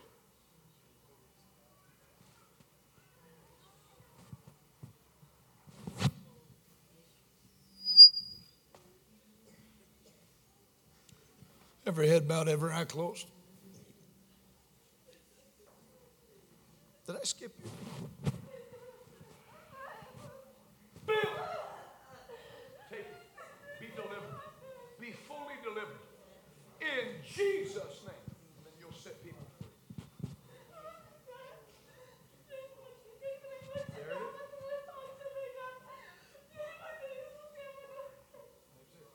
Be free, be happy. In Jesus' name. Leaves you for good. In Jesus' name. Every head bowed, every eye closed. If you're here tonight and you don't know the Lord Jesus Christ,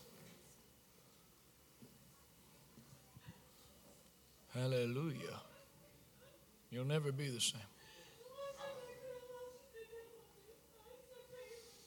If you're here tonight and you don't know the Lord Jesus Christ, life doesn't have to be a struggle. You can be saved. Jesus died so you can be saved. Yeah, I know a lot of people that say they're Christians. They don't act. Yeah, they didn't save you. Just because they're going to hell doesn't mean you have to follow them. Whatever poor excuse for a Christian or a minister the devil put in your path to jade you to Christianity, I hope you realize tonight it was a trap. Well, it wasn't me, and it wasn't him, and it wasn't Jesus. Just like God sent me to Newark, God sent me to Wasilla to call you. Time is almost up. We say we're in the last days. The last days, according to what Peter said, began in Acts chapter 2, AD 33. We're coming up on the 2,000 year.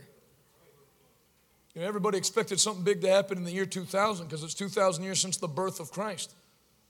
But really, I feel 2,000 years since the birth of the church is going to be the end of the time of the Gentiles. And so we have a mission to call people. If you'd have told a missionary that came to Alaska in 1940 that one day in Wasilla, not Anchorage, in Wasilla, there'd be a big, multiple thousand seater on top of that hill. Come on, that's all we can do to round up 25 people. But this is the last call of God, the last blow of the wind of heaven. so that people that are marked for destruction right now can call on the name of the Lord and be saved. And if you need to do that tonight, I preached a lot tonight in the abstract about Philadelphia and America, but now it's you. I want you to be saved. God wants you to be saved. I'm willing that all men be saved and come to a knowledge of the truth. Ezekiel 18:4, all souls are mine. All souls belong to me. You belong to the Lord.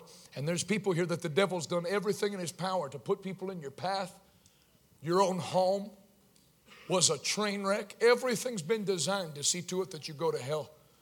But isn't it amazing how God can work that by His grace He'll draw you into this place to get one more call from the Word of God. Get rid of sin. Don't let sin get rid of you. If you know you need to give your life to Jesus Christ tonight, I want you to quickly put your hand up high and wave it at me, and we're going to pray together. I see you. Keep it up high. I see you on the side. I see you. In other states, you have to coerce people out of their seats to the altar. But Alaskans are bold and not proud. So I just want you to quickly, if you lifted your hand and know you need to be here, slip out of your seat and come to the altar right now. And we're going to pray. Come right now, meet me right in the center. In Jesus' mighty name. Come right to the middle.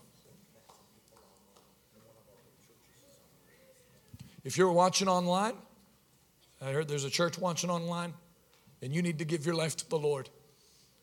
I want you to pray this prayer with me when I pray with these in Alaska. The same prayer. It's one prayer fits all. You say it out loud and mean it with your heart, and it'll work. Come, anyone else who lifted their hand, come quickly to the middle, and we'll pray. In Jesus' mighty name. God bless you. Say this out loud from your heart and say it to the Lord, and God will hear this prayer. You guys are pretty cool. Do you know how many churches people leave during the altar call? They don't even give a poo about people getting saved. They start zipping up their jackets and leaving when people. Not you. This is God's going to bless you, man. Wednesday, Thursday, and Friday are going to be a whirlwind of blessing coming your way. It's going to be the best summer you've ever had.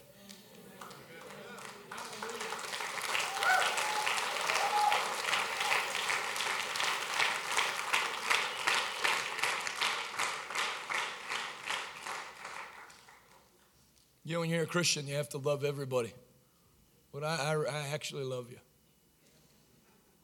You're great people. God has His hand on your life. You're an unusual group of people. Devil's going to get a serious tail whooping. Push the wrong people. There's going to be a blowback. Too much to handle.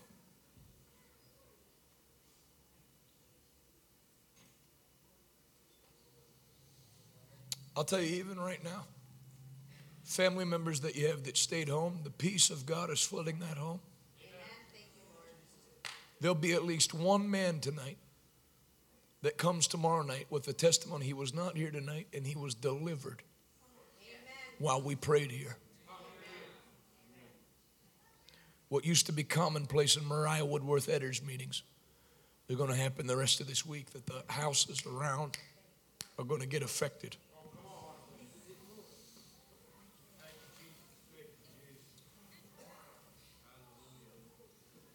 You're going to go to heaven, and there's not going to be one person from your family missing.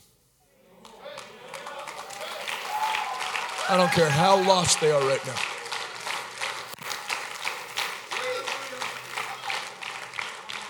This lady in the second row with the phys ed shirt. Lift both hands right there. Close both eyes. You don't have to come any closer. Lift your hands all the way up. As you do, the fire of God falls on you right now. And then it's going to go from you to all the family that's connected to you. And they're all going to be set free.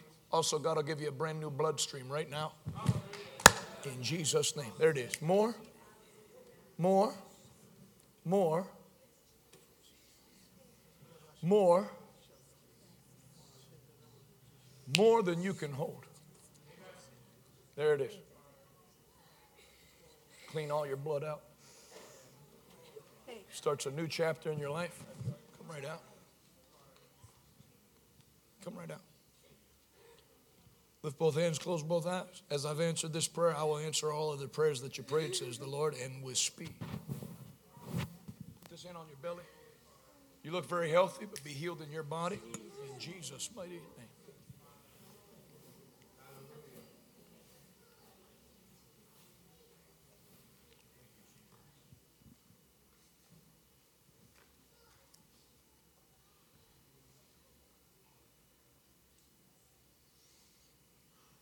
Anyway, as I was saying before that lady interrupted me, say this out loud. Heavenly Father, I've come forward tonight to give you my life. All that I am belongs to you. I believe in my heart you raised Jesus from the dead. I confess with my mouth Jesus Christ is King of Kings, Lord of Lords, and my Savior. Come into my heart, Lord Jesus. Fill me with your power. Where I was weak, make me strong. In Jesus' name. Amen. Lift your hands up and let me bless you. And my blessings work. I don't bless people when they sneeze. Be blessed in Jesus' name. The arrows of the wicked will not harm you. The shield of faith quenches every fiery dart of the devil. Tonight your life has been extended.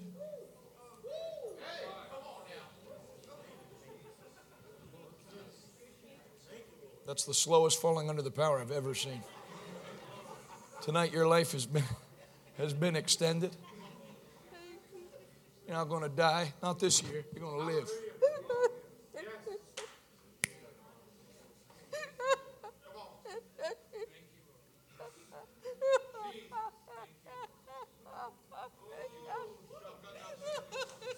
These two ladies, one with the blonde hair and the one with the brown hair and blue shirt, just come right around. Well, you guys don't move. I think I was preaching with the 357 aimed at the crowd. Stand right there, lift both hands, close both eyes. The joy of the Lord. You're already happy, but now your joy is going to begin to overflow. Put one hand where your belly is. God's going to give you 2 brand new kidneys and a new pancreas. All your blood levels come to normal tonight. It's actually the working of miracles.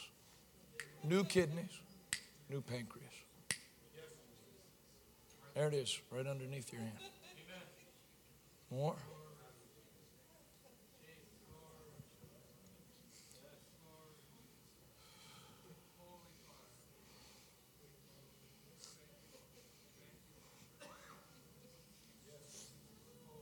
Put your other hand on your belly as well.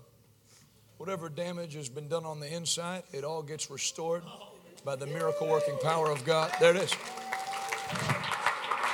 Keep your hands there real quick.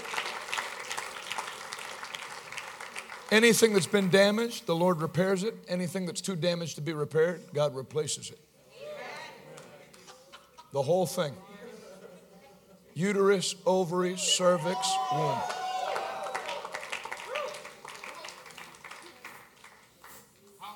So enjoy. Anyway, I bless you in the name of the Lord Jesus. You 3 lift your hands. Jesus loves you.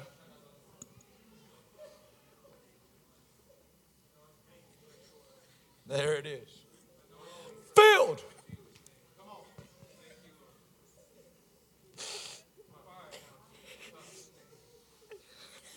I will say this. Any lady in the sound of my voice that you've cut yourself, you'll never cut yourself again. And actually, any scars you have will be gone before you wake up in the morning.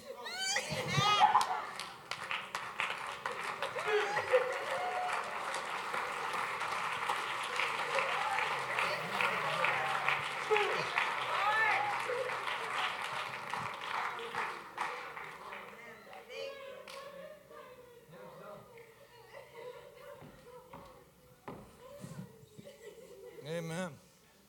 Amen. free. Totally free. Free. Free. Free. You from Ukraine? The Ukraine? Where are you from? Here? Oh, lift both hands. Father, bless John Candy's twin brother. In Jesus' mighty name. There it is. You're going to have the best year. There it is. In Jesus' mighty name. Hallelujah.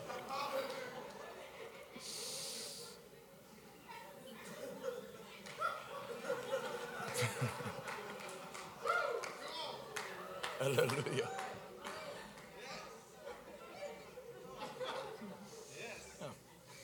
Filled. I loose the joy of the Lord to bubble up from your belly.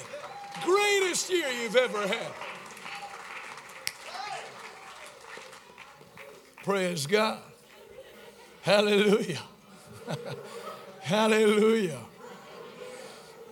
Lift your hands one more time, my friend. That's the joy of the Lord.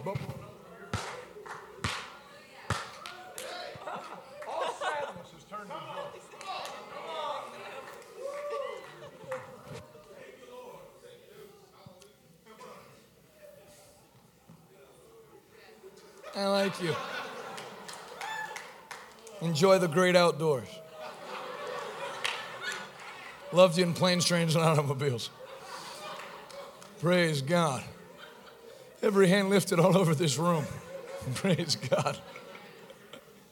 Hallelujah. My friend with the blue tips, come right around. You know you like me, so don't pretend like you don't. Just stand up right there. Lift both hands, close both eyes. Power of God's all over you. Totally set free. There it is. Battle's over. Over. Woo!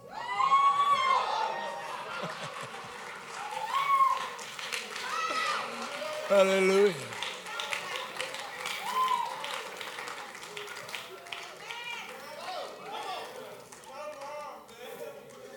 Got to be agile. This lady with the jean jacket on and the blonde hair. And also this lady with the Experience Life shirt on. And the guy next to you. I like him. Come. I met you last year, huh? You. I can't remember anything you told me other than I like you. Where are you from? What part?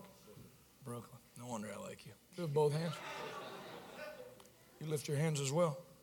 The anointing for full-time Christian service comes upon you. And you won't lack.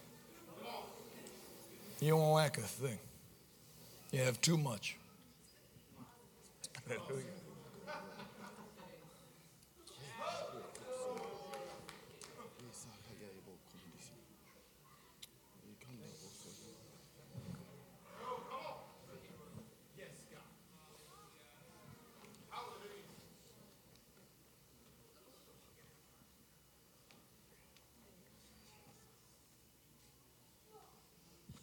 Put your other hand on your belly.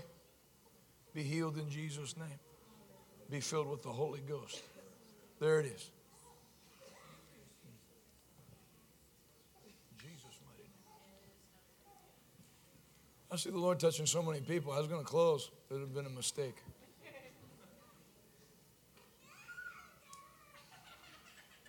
Tell them I'll be done soon.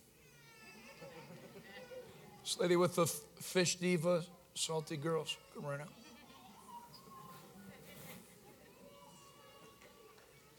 Nice to meet you. Lift both hands, close both eyes. Power of God's all over you.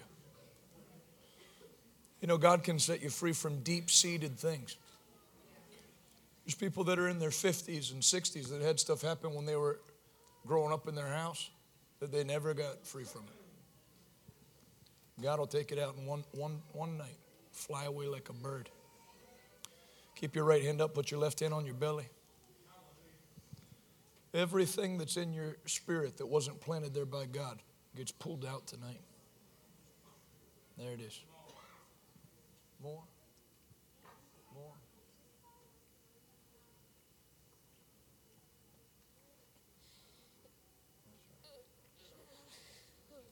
Don't puke, because I don't. These are nice shoes. Filled. That's it. Done. Filled in Jesus' mighty name. There it is. Go ahead, speak that out. Oh, I know you. Hey, my friend. Yeah, you too, but I like him, so bring him.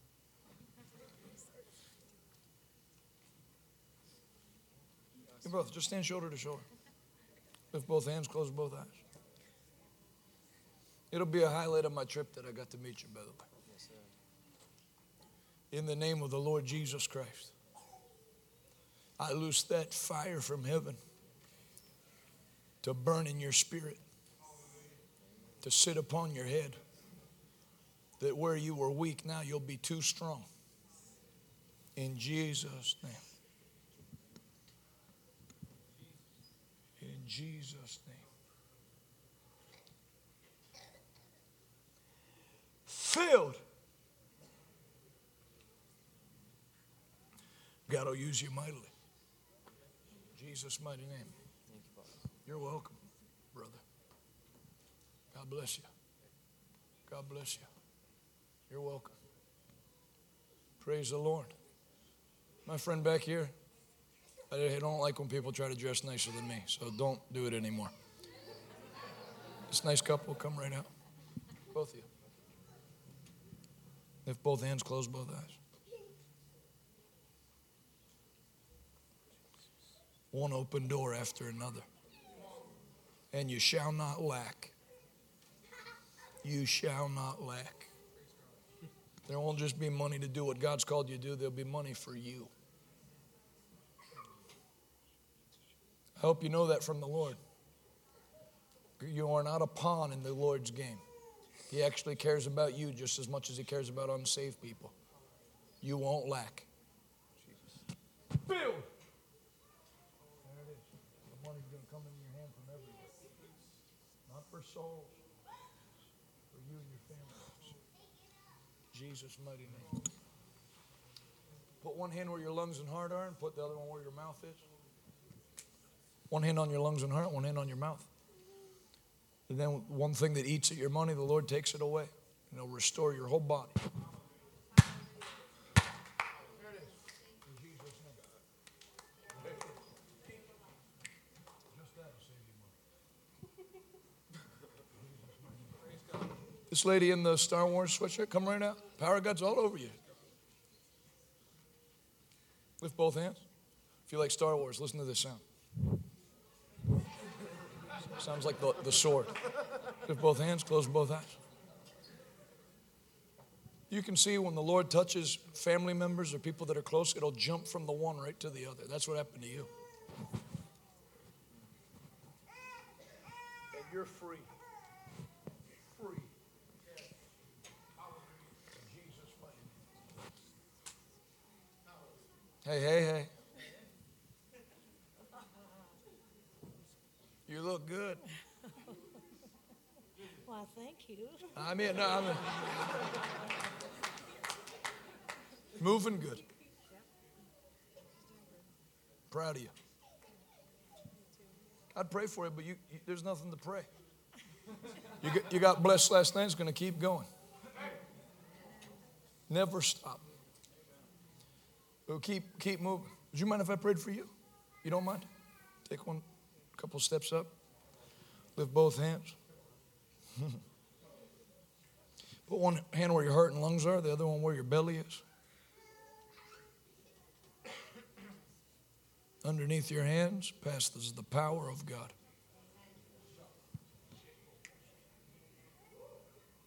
Every unclean thing in your body comes out, and any damage from treatment is reversed. Hallelujah.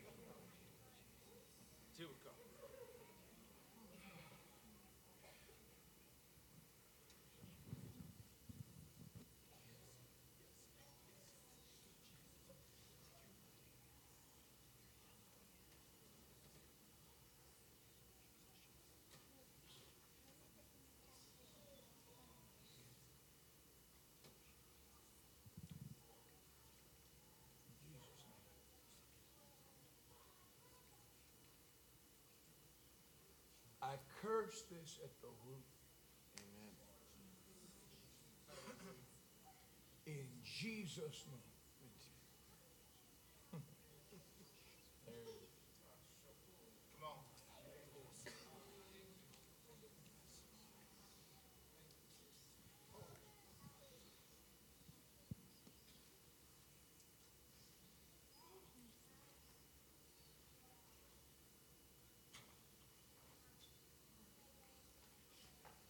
Be whole. Hallelujah.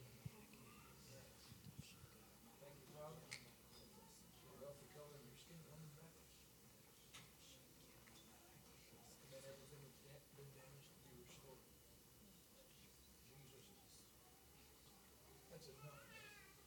I curse this thing. As quick as it comes, it goes. Jesus' name.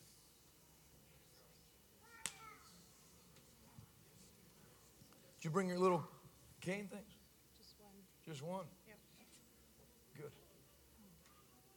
And it'll keep coming loose as you keep walking. I expect those to be on eBay no later than Friday night. I mean it. Too pretty to walk with those things. Stupid devil. I'm going to get his rear end kicked.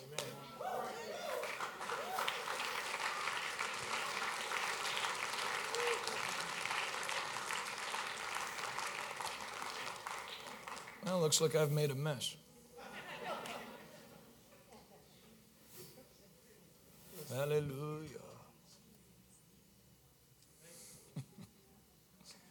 You're going to have a great rest of the year.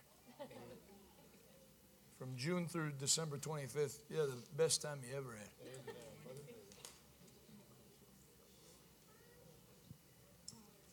Let me take one more lap around and I'll leave you alone. You don't have to die. You can live. You don't have to be poor. You can be rich. You don't have to be sick. You can be healed. Jesus loves you. Loves you so much. He didn't just come to the cross and die. Before he went and died, they laid his back open. They whipped his back, and that was not for your sin. That was, he carried all your sickness and all your disease. My friend, you mind if I prayed for you? Power of God's all over you. That's the only reason. Is that a Marines logo? Praise God. Lift both hands, close both eyes. That's the anointing of the Holy Ghost. There it is. Filled. Jesus' name. If you don't like that kind of thing, I can recommend the church down the hill from here.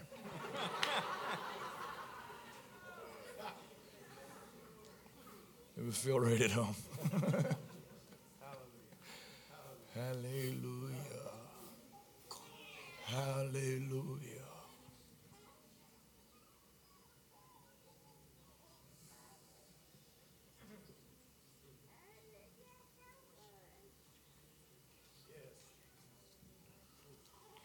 Hallelujah.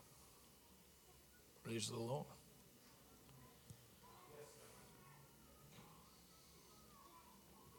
Before you're seated, lift your right hand up and then put your left hand up next to it. And I want you to take 60 seconds and not clap. The Bible says, with the fruit of my lips.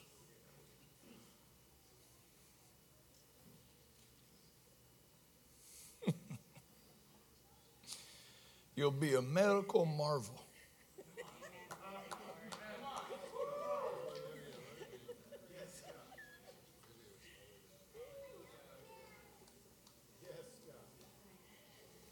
Just take 60 seconds and begin to open up your mouth and tell Jesus how much you love him. 60 seconds. Train your mouth to do it. I love you, Lord Jesus. Blessed be your name forever and ever.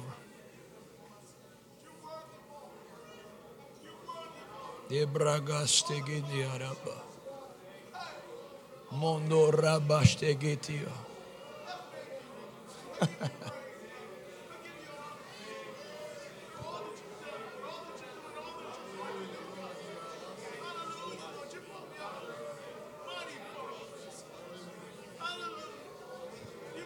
20 more seconds. Brigisto bobrakandi abata. Bondo rabandi.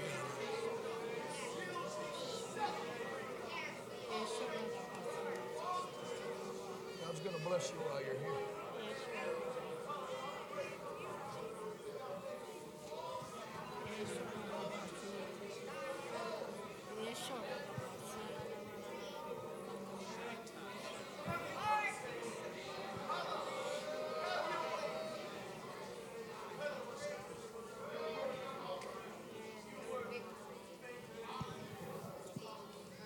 This lady in the two eyes and the nose. Lift both hands, close both eyes. Be filled with the Holy Ghost. Jesus' mighty name. Lift your hands, Breviet. Be filled. Close both eyes. Be filled with the Holy Ghost and fire. More. More. There it is. Jesus' mighty name. We got the Ukraine, Middle East, Brooklyn. It's like a United Nations meeting here. Hallelujah.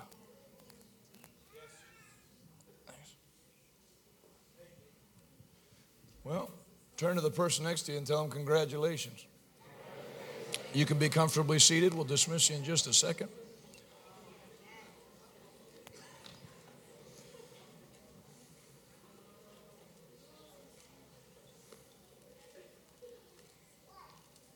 How many of you, by the show of an upraised hand, can tell you got something tonight? You know, you can get a spiritual gift and it'll stay with you. There's a man named Pastor Enoch Adeboye. He's the overseer of the largest mass of Christians in the world. They had a building that was 1 kilometer by 2 kilometers, 1 kilometer wide by 2 kilometers long, that seated 500,000 people, and it was too small, so they just finished their new one.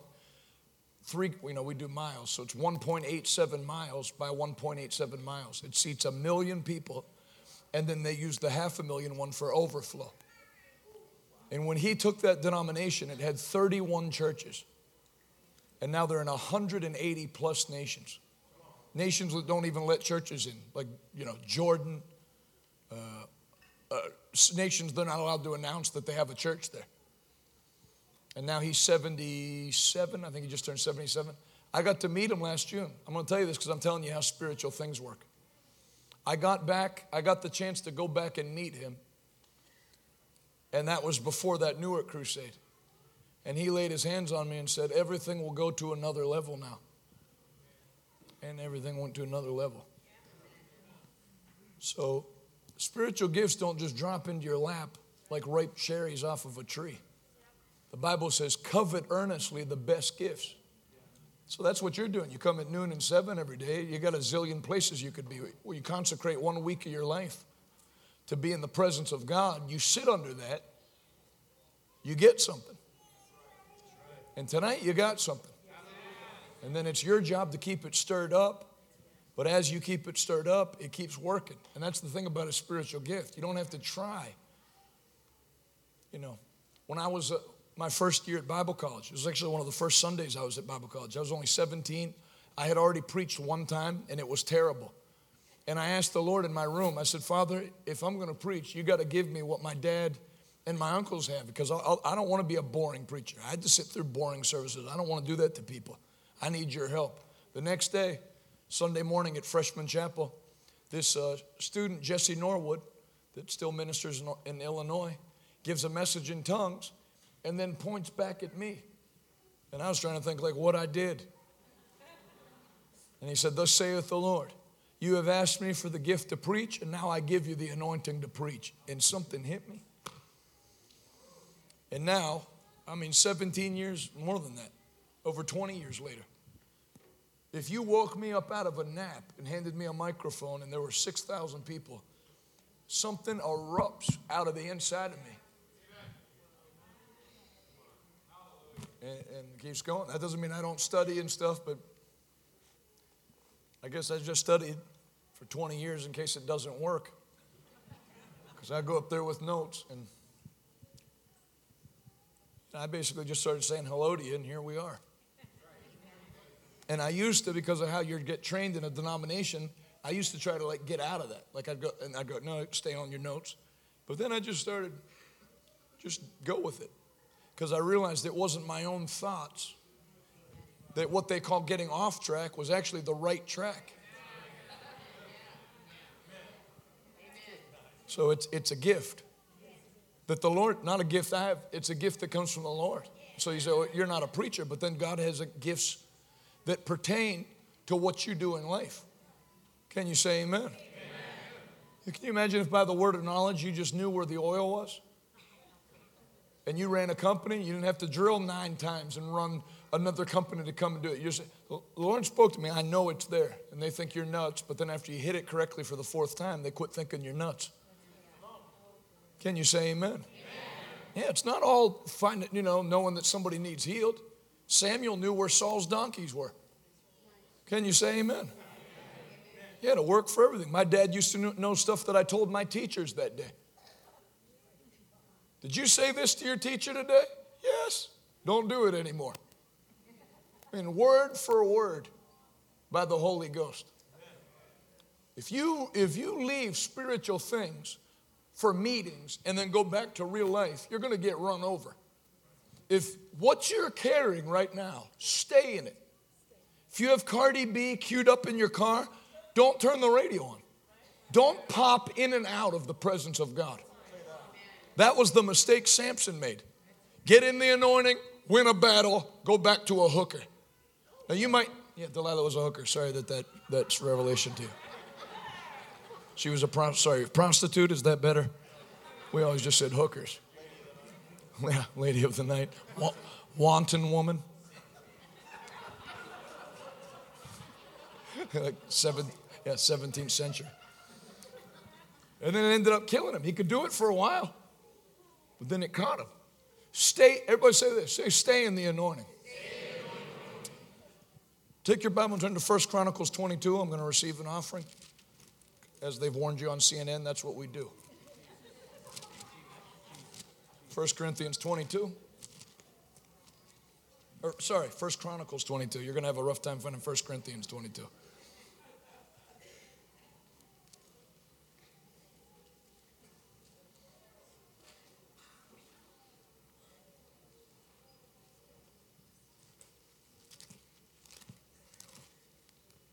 Once you get to 22, go to 29.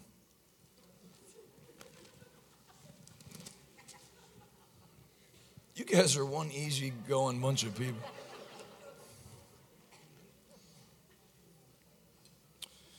First Chronicles 29:1.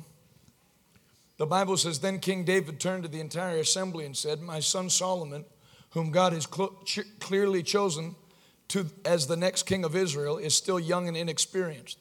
The work ahead of him is enormous, for the temple he will build is not for mere mortals, it is for the Lord God himself. Using every resource at my command, I have gathered as much as I could for building the temple of my God. Now there's enough gold, silver, bronze, iron, and wood, as well as great quantities of onyx, other precious stones, costly jewels, and all kinds of fine stone and marble. Verse 3, And now, because of my love or affection to the temple of my God. Everybody say love. Everybody say affection. Because of my love and affection to the temple of my God, I'm giving all of my own private treasures of gold and silver to help in the construction. You're going to read, he doesn't have like a jewelry box. This is an addition. Listen to this. This is in addition to the building materials I've already collected for his holy temple. I am donating more than 112 tons of gold. This is his money after he served the Lord. From lowest in his family to in his private treasury, he has 112 tons of gold and 262 tons of refined silver to be used for overlaying the walls of the buildings, and for the other gold and silver work to be done by the craftsmen. Now then, who will follow my example and give offerings to the Lord today? So a lot of people only know that verse about don't let your right hand know what your left hand's doing. But that's talking about giving to the poor. There is giving by example. And David told everybody exactly what he gave and said, who will follow my example? If you know me, then you know. And if you don't, it's not important. But our secret of how we went to having so little money come into our ministry that we had the state of Virginia mail back our state income tax basically with a letter, avail yourself of the services that we offer, Medicaid, and hope you get back on your feet. Basically a letter letting you know, in case you didn't know, you're poor. So that crusade in Newark was $100,000, and then when they pulled the permit on us and we had to rent City Hall, that was another ended up being close to $180,000. I didn't take that in 18 months. So to have it on hand to do like that, how do you do that? We actually gave our way. If you ever want to do spiritual warfare against poverty, give. Because giving will actually put God to work against poverty. And so David led by example. If you saw that video that I played in Newark, you get a glimpse of what we do, then plus, even though it's not as glamorous, because there's no visible crowd, we're on TV now, Monday to Friday, a half hour a day on Dish Network and DirecTV, and hit 34 million homes and give an altar call to get saved, and people get saved every day. And so that's something that I know you care about, or you'd have left about an hour, 30 minutes ago.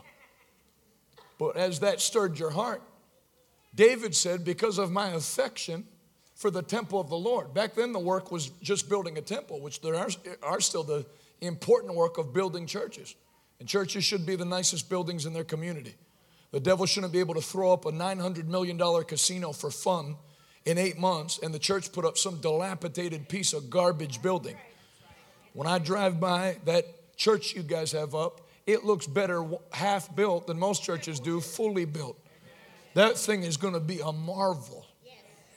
That church will stand as a testament that El Shaddai has not died. But then there's also the work of souls, bringing in the lost. And so I wanted to read that scripture because 112 tons of gold, you can look up right now on Google what gold is per ounce, then look up how many ounces are in a pound, then look up how many pounds are in a ton, and then multiply it by 112, and you'll see that David, between the silver and the gold, gave a $6 billion offering out of his own private treasury in one sitting. And look now, he's still considered the king of Israel. They still consider him their king. The nicest hotel in Jerusalem is the King David Hotel. His logo is still on the flag. It's amazing. And so there's a time in your life where you need to give an offering that is what I would call an uncommon offering. Something that's not comfortable. Something, because I like what David said. Actually, God used that scripture to change me in my ministry. Because ministers are professionals at collecting money from other people and giving it and saying they gave it. But David collected from everybody. All the kings that he was friends with gave. And then he said, I collected that. But then in addition to that, I gave.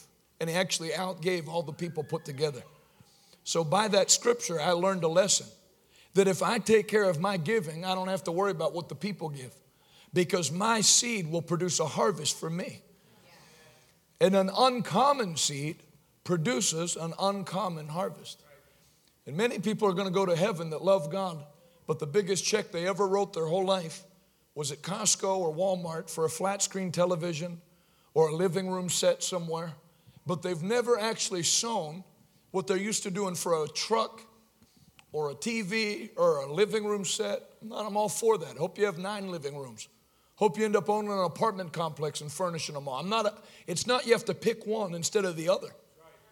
Actually, if you give, God will pour more in your lap for you than you ever would have bought for yourself. That's a fact. But I'm going to challenge you to do something tonight. I know you believe in what we do. Most of you have known what we do before this week. As we are serious, and that's why I play the video. Anybody can just blow smoke about, we want to see America saved. We have a plan in place to see what happened in the 50s and 60s and up through the 80s happen again. And so we're going to get it done. If you would like to give, and you would like to make tonight the night where you try God at that level, where you give something that matters, something your family, if they found out about, would freak out. That's how they used to give in the Bible. They gave big offerings. That lady that gave the alabaster box, that was a year's salary. Wasn't a Calvin Klein perfume for $7 at the TJ Maxx clearance rack. It was expensive to the point that when she broke it over Jesus, people freaked out. He could have sold that and funded it. Jesus said, leave her alone. She did this to honor me. And I want you to notice what David's motivation was in giving. Because of my love and affection for the Lord in his temple. I pray that a grace will come on you where you have a love for God and for his kingdom. You saw those black people in Newark. I could show you the white people in West Virginia. God loves people. He wants them to be saved. And if you'll catch a love for that and reflect that love in your giving, the blessing of God will never leave your personal home. That's a fact. My dad stood up in a meeting when I was a little boy. We were having a business meeting at our Assemblies of God church. They were having a meeting. The pastor, I won't say his name, but they were going to sell him the parsonage so that he could have his own house. And they were discussing how much to sell him the parsonage for. And my dad is a very quiet man. He's not like his loudmouth, ignorant son. Amen. He's very gentlemanly. He never would speak up in church. Never do anything. If it wasn't his service, you wouldn't even know he was a preacher. Just sit there like everybody else. And he stood up, and I could feel like heat coming off of him. And he rebuked all of the elders and everything. He said, this man's been the pastor at this church for 30 years. You bought this house back in the 60s for $9,000, and now you're discussing selling it to him? The church had 40 people when he took it. Now it's at 800. Give him the church. Well, the pastor, he said, I'm going to excuse myself from the meeting. But they gave it to him. And then when I was a junior in high school, that happened when I was 9. When I was a junior in high school, we had a lady call our house and say, Tiff, my dad, God spoke to me to give you my house. It's about he doesn't like me saying this, but my dad's loaded by the blessing of God. It's a mansion. I consider, he said, well, I would say it's a mansion, and it has the most property in that town. By far, nobody owns more than an acre, and it's over 7 acres. About 5,000 square feet, 2 fireplaces. And we were living in a rented property, lived in rented property our whole life. And when that lady turned that over to my dad, the Lord spoke to my dad. Do you remember what you did for Pastor so-and-so? When you took a stand to give him that house, that's why I'm giving you a house. What you make happen for others, God makes happen for you. And what you make happen for the kingdom, this is why I will never be embarrassed as much as they try to shame preachers away from taking an offering. I will never allow myself to be embarrassed because the offering actually is not to help the preacher. The offering is the people having an opportunity for God to help them. And God lets you write the level of your ticket. If you give sparingly, you will reap sparingly. But if you give something that has your heart attached to it, like real money, you're here Sunday, and I don't keep bringing this, I only bring it up to let you know I'm not blowing smoke. I brought 10,000. I sent 16 before without a phone call. If he didn't bring it up, I never would have said it. So I've given just under 30,000 to your church, and I'm not done. And as we give that, it keeps. I had an MMA fighter, very well-known MMA fighter, call me up out of the blue. I never had met him, and donate 80-some thousand worth of Bitcoin. Hey, I was listening to you on YouTube, and I felt to give this. Who does that? Some lady from Labrador, Canada. I didn't even know that was a place. I've never preached within 30 hours of there. Send 10,000. Money we spend time in our office saying, who is this person? Where do they live? How do they hear about us? Because if you take care of putting God's kingdom first in your giving, God said, see if I won't open the windows of heaven and pour you out a blessing that's so great. You don't have to be a millionaire to give 1,000. You have to be a thousandaire. You don't have to be a millionaire to give 10,000. You have to be a 10,000-aire. Why don't you try one time on a night like tonight, giving something for souls that's a substantial offering, and then give it in faith that as you plant that as seed in the work of the Lord, that the blessing of God will be dumped on you in a way like when we were moving into that home with our mouths open, like it's not even happening. God will do something so astounding for you and your family. A righteous man leaves an inheritance for his children's children. You can break out of this American system that's in place to keep you poor. You can literally shatter it by your giving. So I'll just challenge you to do that. And it means different things for different people. We've had one guy give $1 million in one offering. I had another businessman come up to me and say, Jonathan, I heard that guy gave $1 million. I had told the Lord I wanted to be the first one to give $1 million. I said, if you're the second, he'll forgive you. Amen. So not everybody can give $1 million, but many can. Many watching online, people have it. I don't have it. Yeah, I'm not talking to you. But everybody's not a struggling single mother. There's people that God has changed their financial level 20 times and they still give like they're at level 1. I want to challenge you tonight to break it. Do something to push the kingdom of God forward in your generation and watch what God does in return.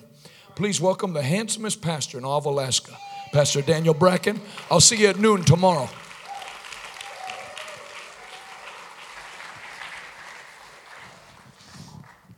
I've actually had people come, friends of mine, well-meaning.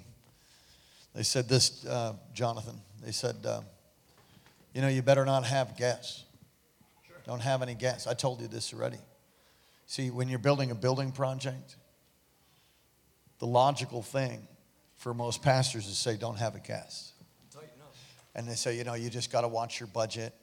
And, we watch our budget. We do all that. But you don't have a gas because you take, you got to receive an offering and then people won't give to the building project. You know what happened that one year that you came? I told this to you. You came and we had amazing meetings. Not at this level, though. We're going to another level. That's true. And we were in a prayer meeting on the property. Ushers, would you help us go up and down the aisles, please? And serve the people 4 different ways to give while you're doing that. We were in a prayer meeting, and a man came walking across our then just a lot. We had no financing. We were believing God. We had no way to put the building up. Came walking across the lot, and early morning prayer on a Saturday morning. Some of you were there, and I went to go rebuke him, and the Lord said, don't do it. He was touched by the Lord, and he was on his walk going through our property, which he had done for the past, I don't know how many, 15 years or whatever. And he walked through, and we went onto the property, and we would pray around the corners of the church, the lot, where all the corner flags were, where all the markers, before the steel, before the concrete, before anything, before we had money to do anything. We just had the land, which was already a miracle. He comes back about 20 minutes later, 15 minutes later. He appears back at the property. He puts his hand up. And I go over to him. He's shaking and he's crying. And he said, I don't know what's going on. I said, oh, praise God. He said, yeah, I had to come back and talk to you. I said, well, okay, wonderful. I just started worshiping. He's crying. He pulls himself together and he says, I need to pay for all the concrete. I need to pay for the whole foundation of the church. I was like, yes, thank you, Jesus. It's God, it's God. And we rejoiced, and they said, how big is it? I said, it's big. He said, okay, we'll see what we can do. I believe the Lord spoke to him, and he didn't follow through with that. But that's between him and the Lord. God did miracles for us after that where, listen, we got laughed at by local banks. I'm just going to say this. You fire me up so I can get myself in trouble, but what else is new? Welcome to Kings. We're so glad you're here. The banks actually laughed at us and said, you need to come up with 50% of the money before we lend you 50%. What kind of a ridiculous shake is that? That's absolutely insane. Can you imagine that? When you have a credit and a 15-year history of going through the roof, basically. as they laughed, I said, well, you know, thanks for your time, and walked out. We got 4.4% financing to do our building thus far. Do you know what that is? Do you know what that is for? Do you know what that is for commercial? A commercial loan? That's good for a house loan. I'm talking about a commercial loan. God is doing miracles, and I so appreciate your ministry. I love your purity of heart. I love the whole Shuttlesworth family. We love your cousin, and I just love you, man. I've been very touched by the Lord tonight. God loves a cheerful giver. Dr. Morocco taught on that. Ushers, would you come put buckets up front here? Brother Toby and Dee, just jump up and grab a mic, would you? I'm going to mess up the whole worship plan. I don't know what it is. I just changed it because I can. We're going to worship God. God loves a cheerful giver. You know what that picture of that is this? That when you're a giver, when you release your faith in giving, it puts you in a special place of His love where He goes, oh, I'm going to do something for you. Come on, somebody say, oh. Stand up on your feet all across this place. Let's pray. Father, we thank you. We celebrate you. We glorify you.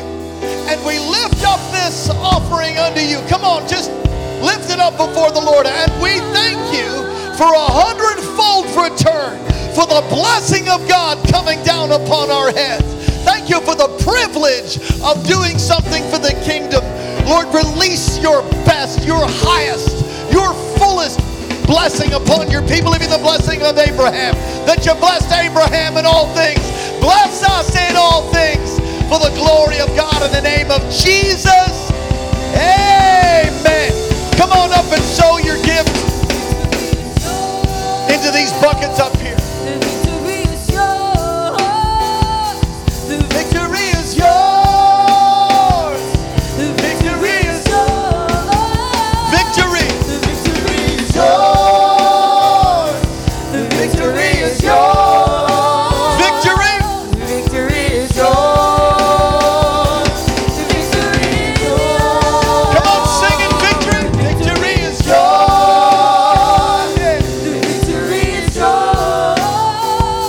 Your voice. Victory is yours. Victory is mine. The victory is yours.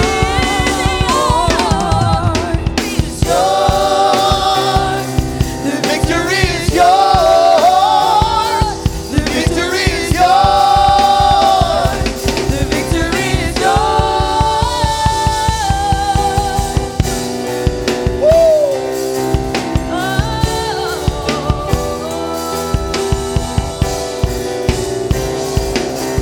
Come on, sing it. More are with us than are against us. The victory is yours. The victory is yours. The victory is yours. I can't hear you. Come on, we're almost done. Sing it. The victory is yours. The victory is yours. The victory is yours.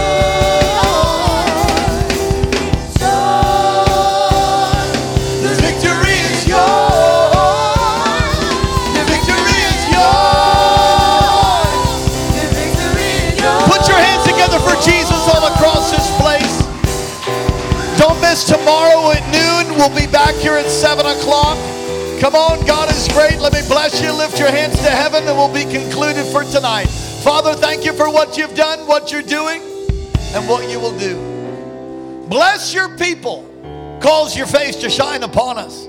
Lift up your countenance towards us. Be gracious to us. Keep us. Give us peace. In Jesus' name, God bless you. We love you. Thank you for joining today's podcast. If God is impacting your life through this ministry, you can partner with us and give at kcalaska.com. Also, don't forget to subscribe to our channel and enjoy more messages like this one.